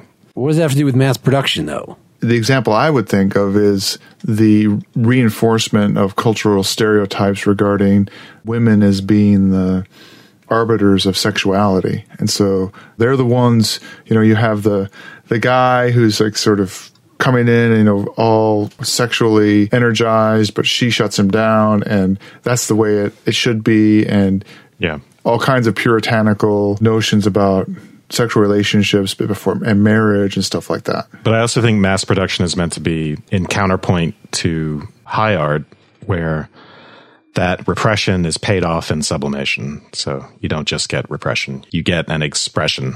You could probably say the same thing, even though Hollywood is not prudish anymore.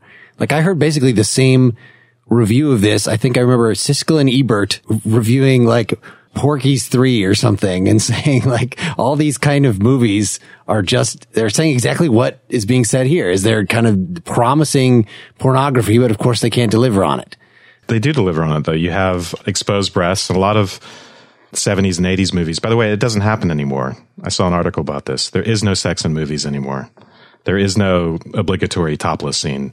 Because of the ubiquity of pornography, its availability online, it's no longer necessary. It's not titillating. So the fact that pornography is mass produced is easily available, does that mean the mass production of sexuality automatically brings about its repression? If that sentence is true, then that should apply now more than ever, because it's now way more mass produced. I don't think he means repression culturally. I think he means repression within the work itself.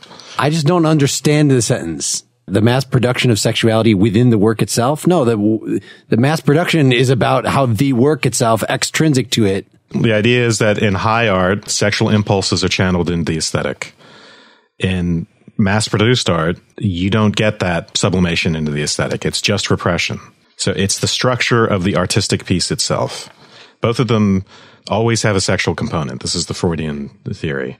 It's just that in one of them, it gets expressed and one of them gets repressed. Ironically, since you would think by, having people without a guy without a shirt on, or a woman in a tight skirt, as he mentions, that is somehow less repressive, but in fact, it's more repressive.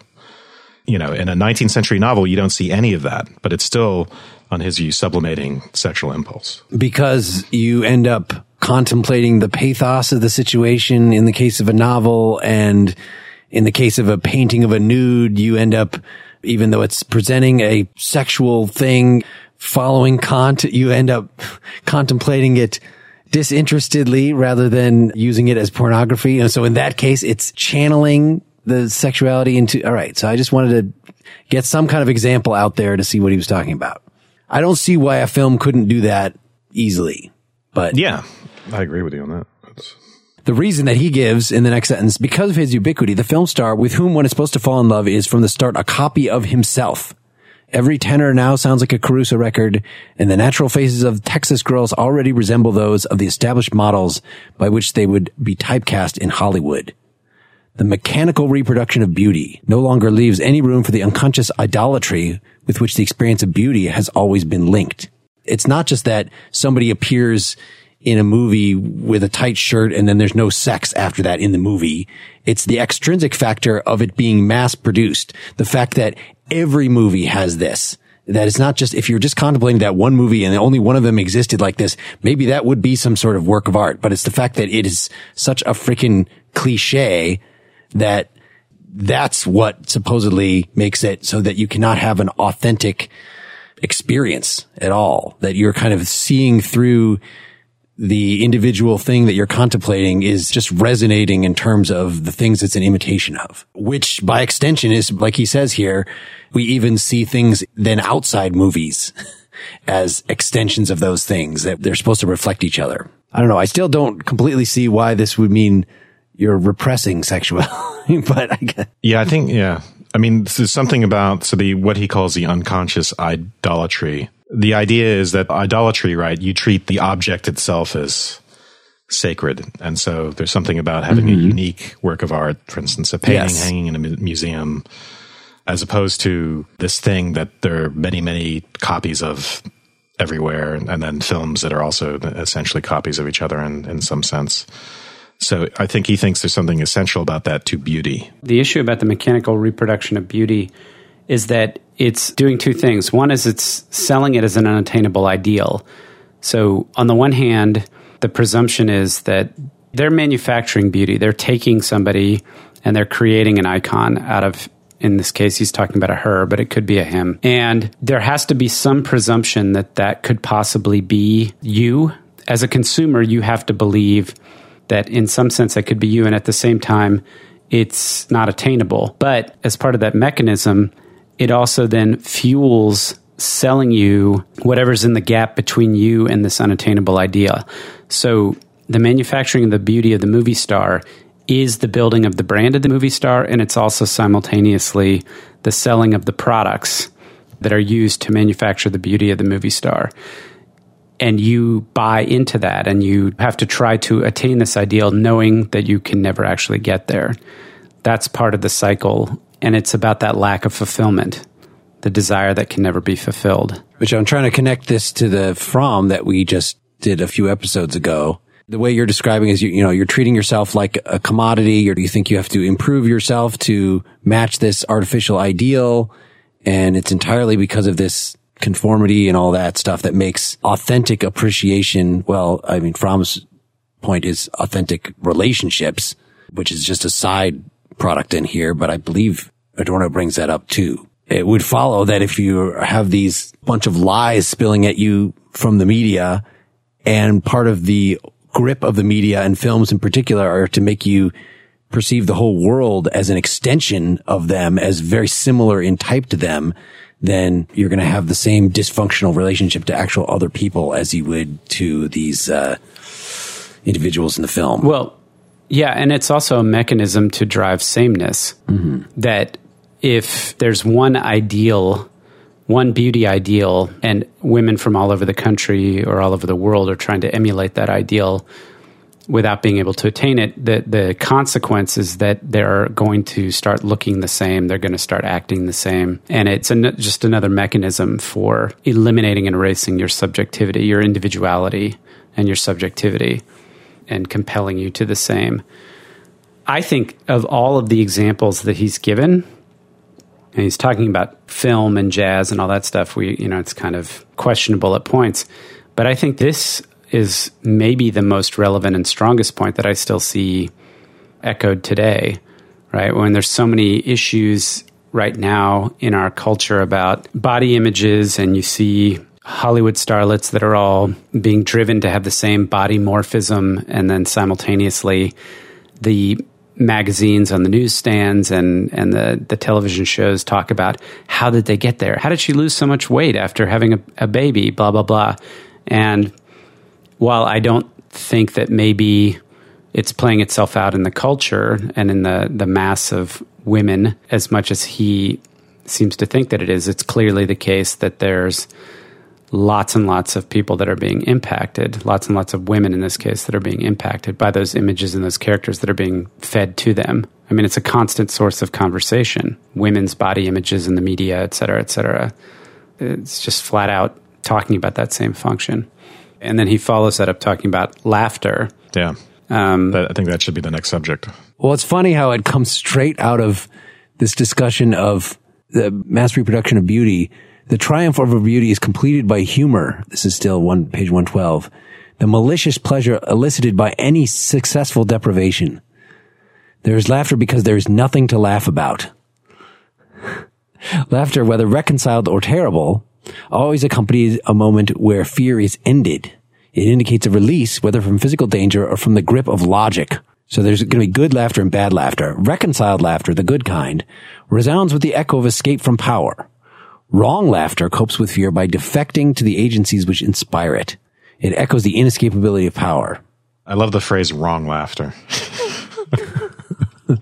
Fun is a medicinal bath which the entertainment industry never ceases to prescribe. That's a great. It makes laughter the instrument for cheating happiness. Right. The next thing he says, this is the weirdest part. To moments of happiness, laughter is foreign. Only operettas and now films present sex amid peals of merriment. But Baudelaire is as humorless as Holderlin. So in other words, pure joy. He's just got this very culturally dependent. I mean, when I think of having a joyous time, yes, of course there's laughter. That's an essential component. But he's thinking of these sublime sorts of experience of, when you're in church and you're singing Silent Night and it fills you with joy. Well, not just that, but just the experience of beauty or sublimity that I think even Kant or Schopenhauer would agree with him. The laughter part is another charm thing. It's interest. It's what's interesting to us. And beauty is not what's interesting to us. It is what stands outside of interest. It's the formal aesthetic thing. Yeah. What's so interesting about that is you would never on that delight in something beautiful because they would be antithetical to one another because there's nothing sublime about delight. It's almost not ironic enough in some funny way. Yeah, I mean, I guess it depends on how you want to define delight, but yeah, I see what you're saying, yeah. I would be with Mark and I would include delight with laughter. One sign of your delight would be your reaction of laughing.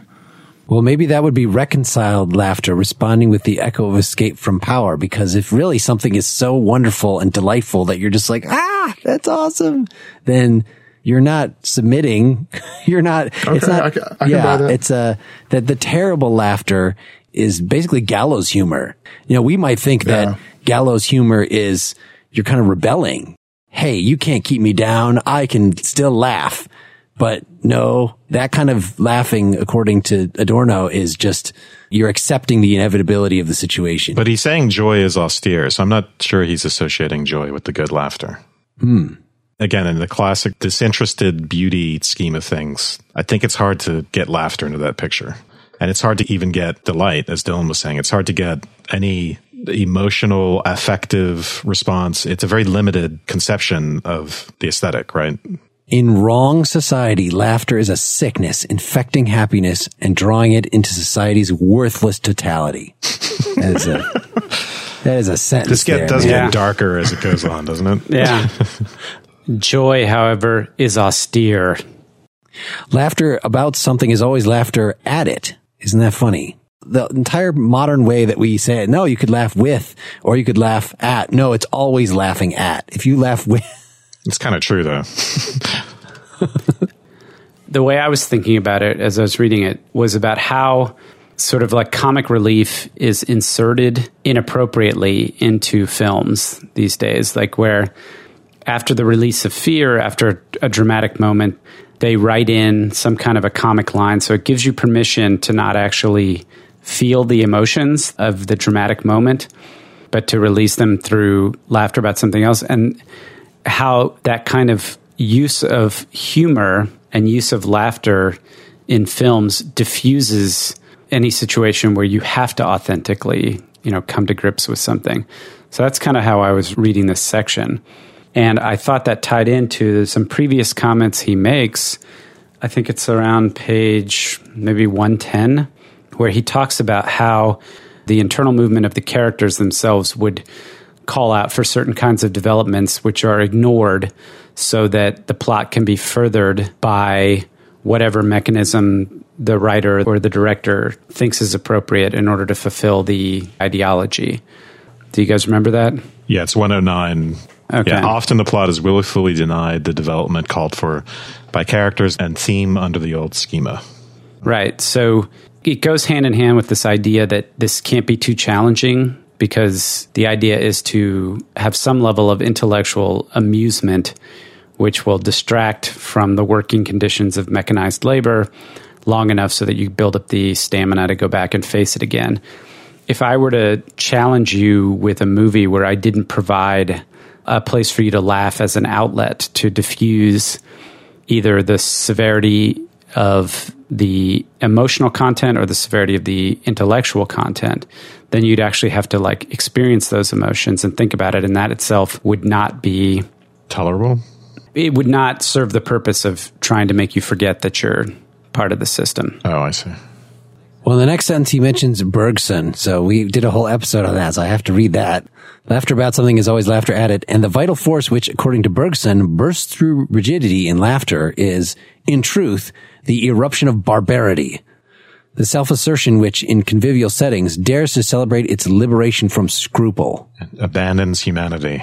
Parodies what is best. Yeah. Well, this is the collective of those who laugh parodies humanity.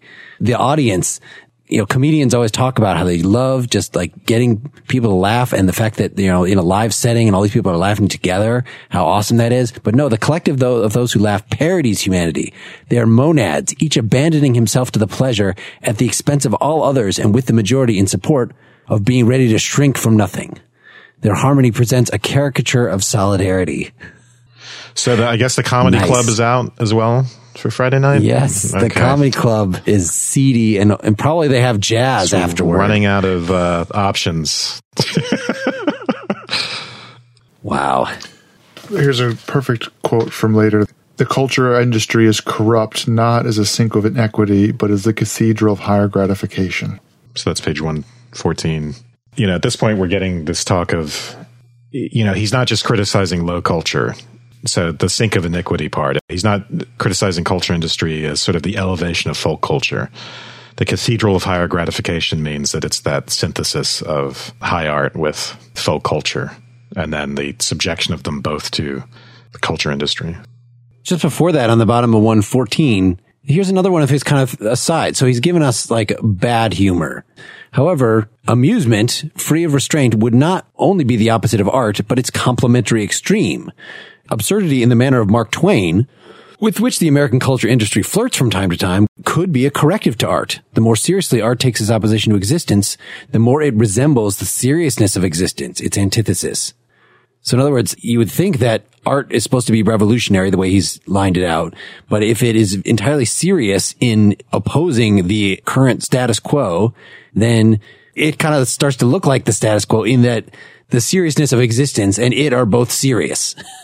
So maybe a little bit of absurdity of Mark Twain kind of, Mark Twain, he's highbrow enough. We can bring him in here. He actually has nice things to say about circuses and just like complete nonsense. Pure amusement indulged to the full, relaxed abandon to colorful associations and merry nonsense. That might be actually something we could use. That would let us really negate the burden of labor, not just, have a reprise of it so we can go back to it. However, this is cut short by amusement in its marketable form. It is disrupted by the surrogate of a coherent meaning with which the culture industry insists on endowing its products, while at the same time slyly misusing them as pretexts for bringing on the stars. So it's this intellectualization again. You make it too coherent. You can't just be absurd. So again, I feel like, the Monty Python guys and the people that influenced them read this stuff or were reacting to a culture of just the Bob Hope jokes are too predictable. But not just that, he talks about stitching together the scraps of nonsense into a feeble-minded plot. So it's this idea that you even need a plot, that you need a coherent vessel to deliver these absurdities. But I think Monty Python does come close, at least their sketches, to being free of all that. Or you could interpret them exactly in the way that the quote earlier was, that there is no overall logic. They look at how can we get into the next sketch and let's do like whatever our best idea is. So again, these critiques, they seem to cut both ways and be so flexible that you could use them to condemn anything. It's hard not to actually go right here. Yeah. But I guess the key is, it is not the bells on the fool's cap that jingle, but the bunch of keys of capitalist reason, which even in its images harnesses joy to the purpose of getting ahead. There you go. So the next phase is the fusion of high and low culture and the repetition of higher values in stereotyped form. And really, he starts to think about the sense in which this is all a vehicle for lies. So ultimately, what he's concerned about is truth and falsity. Mm-hmm. Amusement itself has become an ideal, taking the place of the higher values it eradicates from the masses by repeating them in an even more stereotyped form than the advertising slogans paid for by private interests. Inwardness, the subjectively restricted form of truth, was always more beholden to the outward rulers than it imagined. The culture industry is perverting it into a barefaced lie. It now appears only as the high-minded prattle tolerated by consumers of religious bestsellers, psychological films, and women's serials as an embarrassingly agreeable ingredient so they can more reliably control their own human emotions. Let's unpack that a little bit. I feel like every time I get to the end of a sentence, you have to read the next one. Like none of them make sense by themselves. He moves between topics so fluidly here. Well, think about the transformation of, say, psychoanalysis into pop psychology. He even mentions that at some point. Again, he's thinking about this fusion of high art and entertainment. And it's not that he objects to entertainment, but it's, you get these bastardizations and these hybrids. So religious bestsellers, psychological films, this fusion of the high and the low. And it seems to be part and parcel to the way he described earlier. You take what were legitimate values in a previous time and you just cast them in stone and say, these are the formulae from now on. And in the same way, here you're taking, it could even be ideas from philosophy, and you put them in this different setting that makes them into lies. It's like that old cliche about how maybe the founders of the various religions really were wonderful and spiritual and in touch with deeper truths. But once their teachings get commodified, get mass produced into official religions, of course, they're going to be disastrous. To mass reproduce anything like that turns it inauthentic. Yeah, when he says the subjectively restricted form of truth was always more beholden to the outward rulers, again, I think that's this idea of tension where it's a resistance to that. My personal Christian conscience, for instance, in ancient Rome, something I could be killed for. When it just becomes popular, it can easily lose that character, right? It can just simply become the prevailing opinion to which you conform. Yeah. And we think that inwardness, again, it's inwardness, the subjectively restricted form of truth, kind of what seems true to you when you reflect on yourself and you feel like, oh, I'm getting to my true self. No, that's always kind of a cultural matter. Well, it's always been a cultural matter, but now the culture industry is perverting it into a barefaced lie. Well, in the first instance, it's resistance. It is a cultural matter, but like in the case of style, it's resistance to that force. Now it simply goes with that force. That's right. I just think he's trying to claim a notion of authenticity that he's pointing to it being true in the past because of this tension, this resistance that is a kind of genuine nonconformity to now the whole notion of genuine nonconformity has been subverted by mass culture and the culture industry so that from his point of view, it's not even possible. Well, we're getting into tragedy, which I think is probably a final topic to attack because at least it hooks up to past philosophers. He mentions Aristotle here in the very next sentence after we stopped. In this sense, entertainment is purging the affects in the manner once attributed by Aristotle to tragedy. The culture industry reveals the truth not only about style, but also about catharsis. It is by dumbing down, by presenting intellectual ideas and converting them to high-minded prattle tolerated by consumers of religious bestsellers, psychological films, women's serials, etc., as an embarrassingly agreeable ingredient. In other words, all that is noble, the noble philosophy, like where is like a real relationship with God, say, when you're confronting film? Like it just becomes like the stupid things that the priest character shows up spouting. There's nothing authentic about that. That is not actually spurring you to authentic religious experience. It's creating a caricature. It's creating a cliche that then you don't really listen to. You just put him in his little box. And somehow this is the truth about catharsis.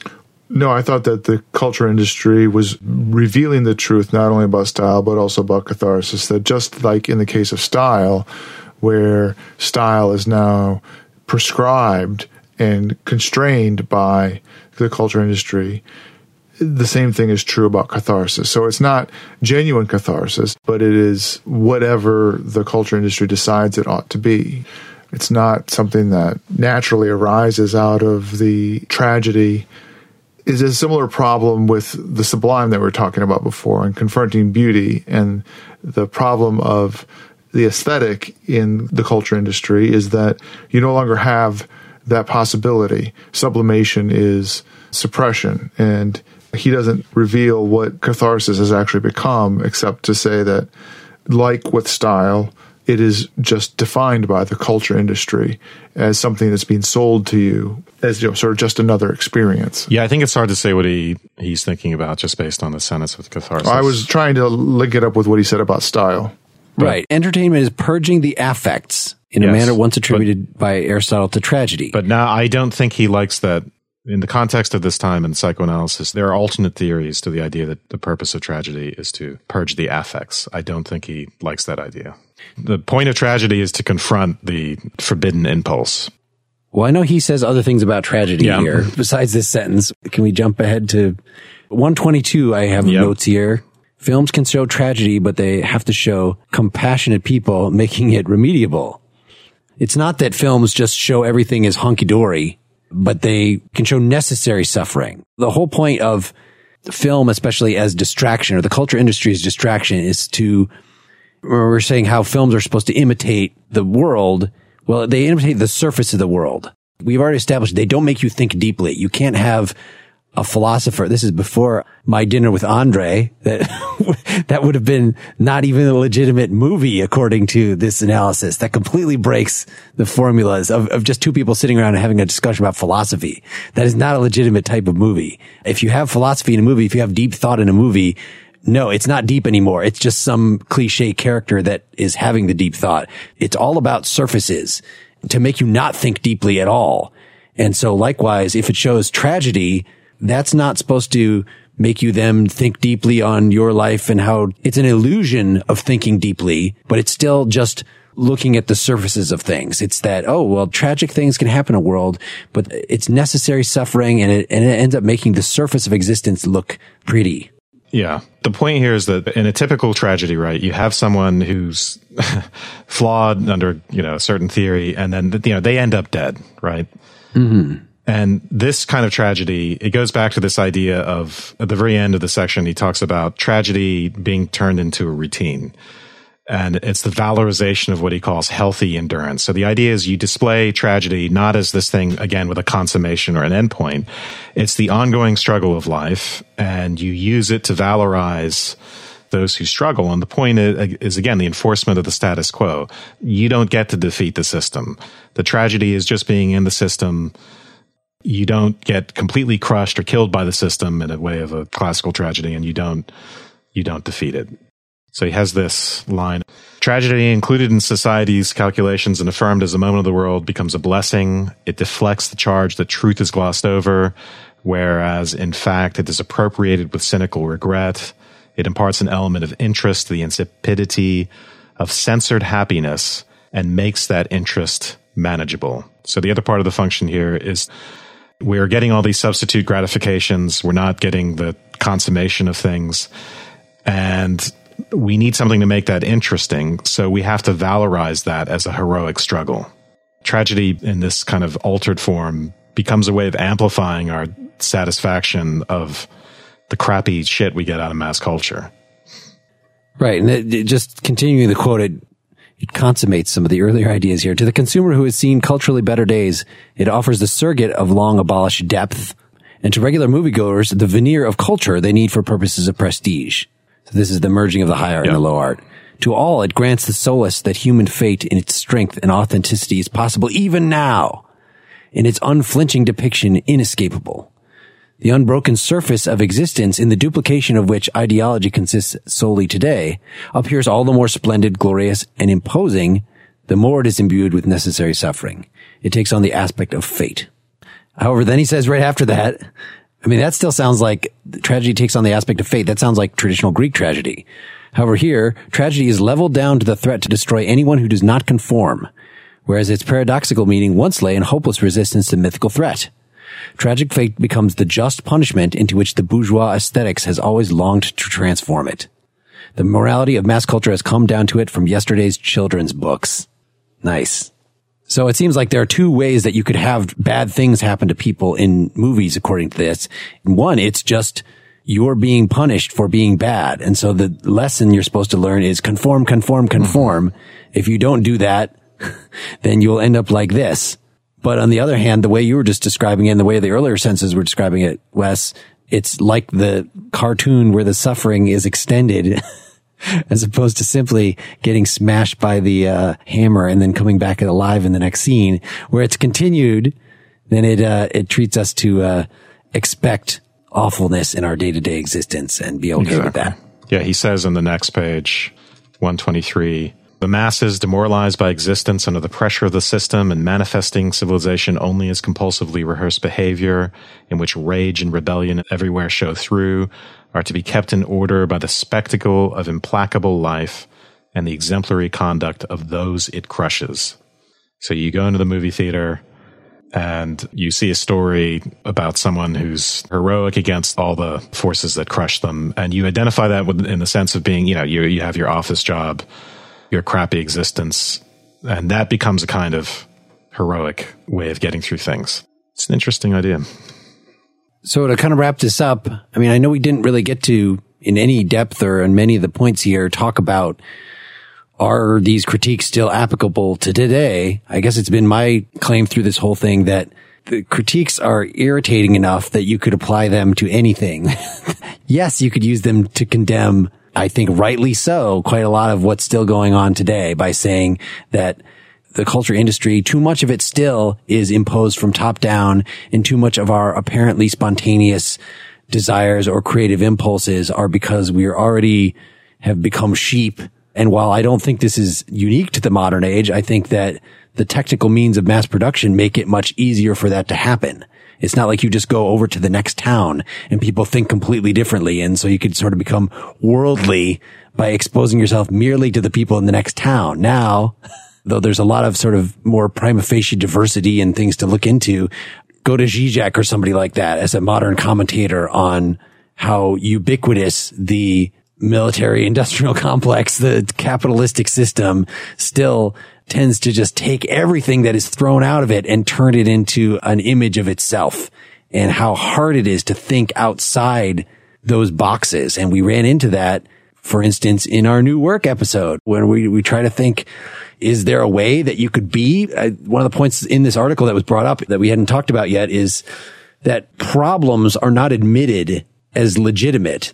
The culture industry has reduced our language, just like it reduces our ability to imagine. It reduces language so that problems like a tragedy here, the way we're just considering it, it has to be interpreted in terms of sort of the dominant paradigm, that either it's justice being done, that the tragic hero was bad, and so you learn from that not to be bad, or it's saying that even though things seem bad to you in your present life, that's okay. That's the human condition, and you should be okay with that. To think of outside that and think, well, how could we actually fix things? So tragedy is not inevitable. It's not fate. That would require some creative thinking that the culture industry, I don't know if I would, I more think of it just in terms of politics or culture rather than manipulations of capitalists who run TV and film companies. It seems like it's more global than that. It's just the dominant forces in our culture make it difficult to think outside the box. So yes, that critique is still accurate today. Yeah, his critique goes much further than that, of course, but maybe the internet will eventually completely decentralize communications and all this stuff. But right now, just as he says, there were ham radio operators back in his day, but they were condemned as amateurs. And even though we have the internet now, it's still like a few big companies and traditional media outlets, and maybe some things that were just penny ante things grow into giant media conglomerates, but still power tends to accumulate even in a distributed communications network. And so we're still going to have these sort of patterns that he picks out.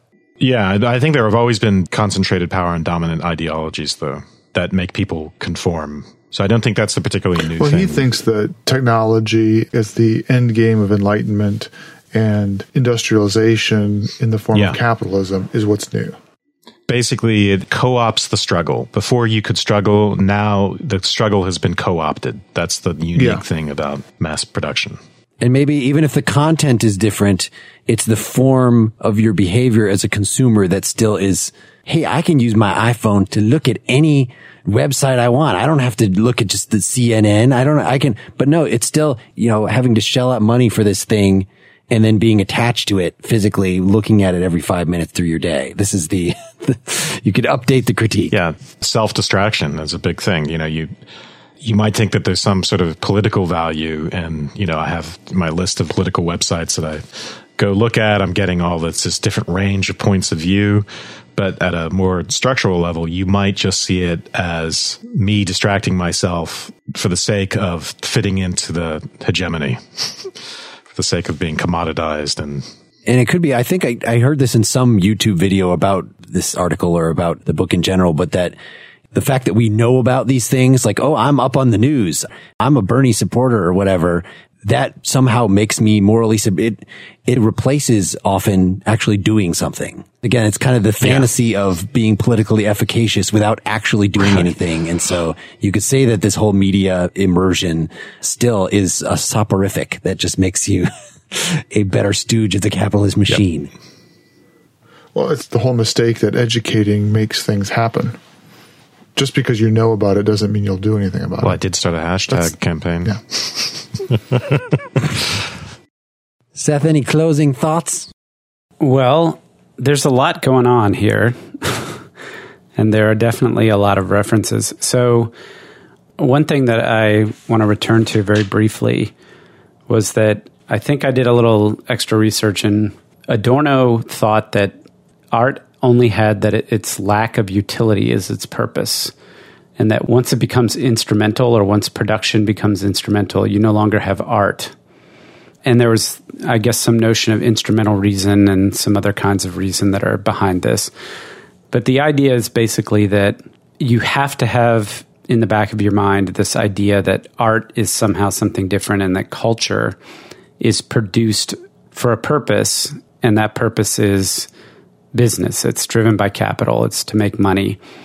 And I understand what he's saying, but I'm not 100% sold on the connection between the instrumental nature of cultural production in the service of capital and then all of the erasure of subjectivity, the repression of resistance, the negation of the possibility of stepping outside or being outside. It feels intuitively, in some sense, that that's right. Like, it seems like we can see examples of that playing itself out. I suspect, however, that it's a bit more nuanced than that.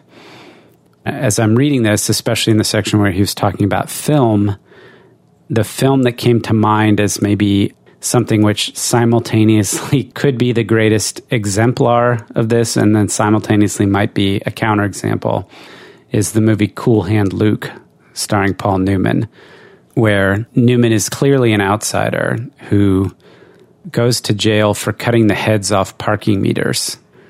And it's never explained why he was doing that particular thing. And then once he's in prison, he just chafes against the restrictions and the rule of the somewhat aggressive warden and so on. And there's never any assimilation. He just simply is somebody who doesn't fit, and he consistently pushes against that. And it's an interesting study in the context of what this article was about, or this essay. But he can suck a lot of eggs. He just doesn't know how to communicate. What we have here is a failure to communicate.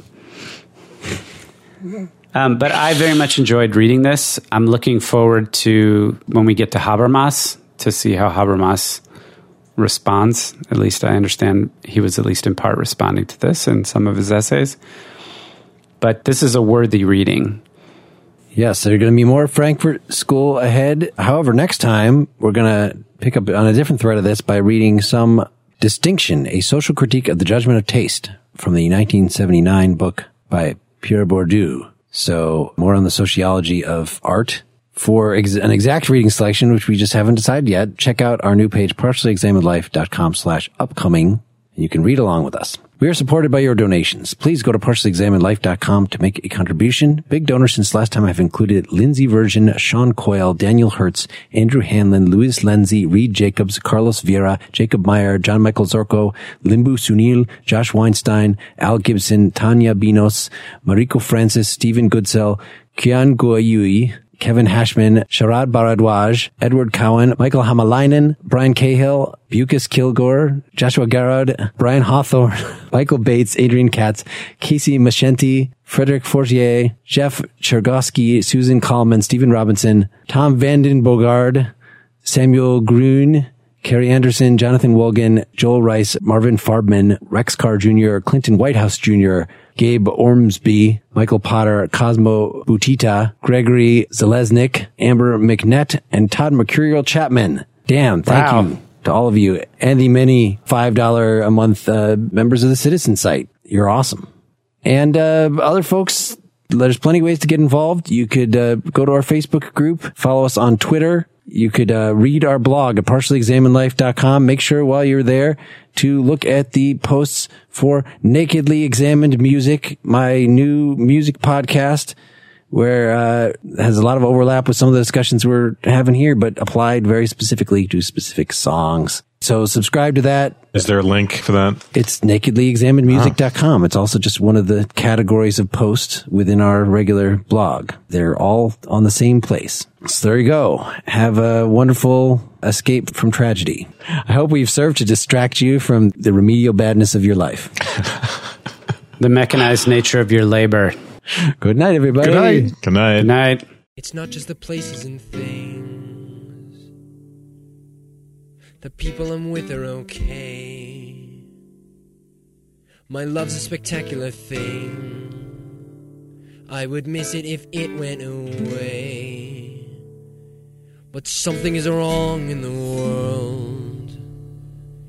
If you approach from my west, if anything's gone from the world, it's my impressions of bliss-laden tablecloths, fleshing what's new out of jetsam and dolly moths. I pass around, look at the ground. Nothing is eating the way that it should. Nothing is striking at sea level good.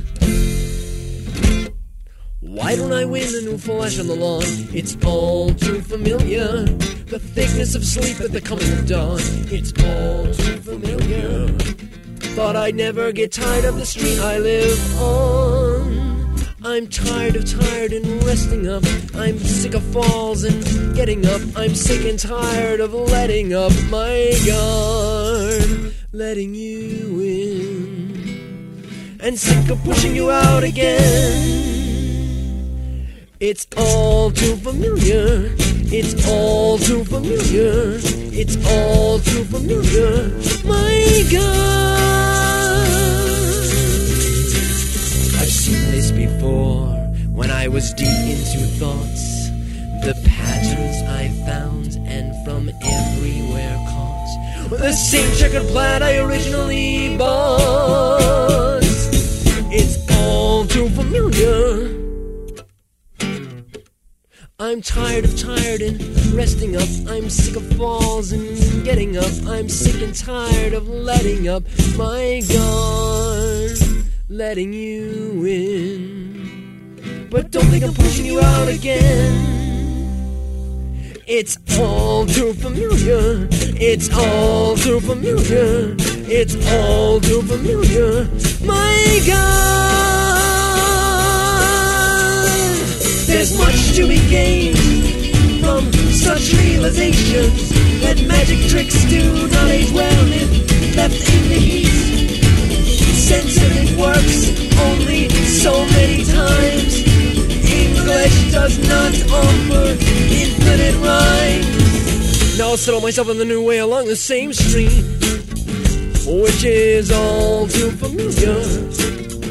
Recognizing the style, that'll satisfy for a while. Adorno would crack if he'd seen all the leaving I've done. Adorno references aren't too obscure, are they? As I compress this mess into a tune spun for profit and fun. No profit so far, which is all too familiar. It's all too familiar. It's all too familiar. It's all too familiar. It's all too familiar. It's all too familiar. It's all too familiar. It's all too familiar. It's all too familiar. It's all too familiar. It's all too familiar.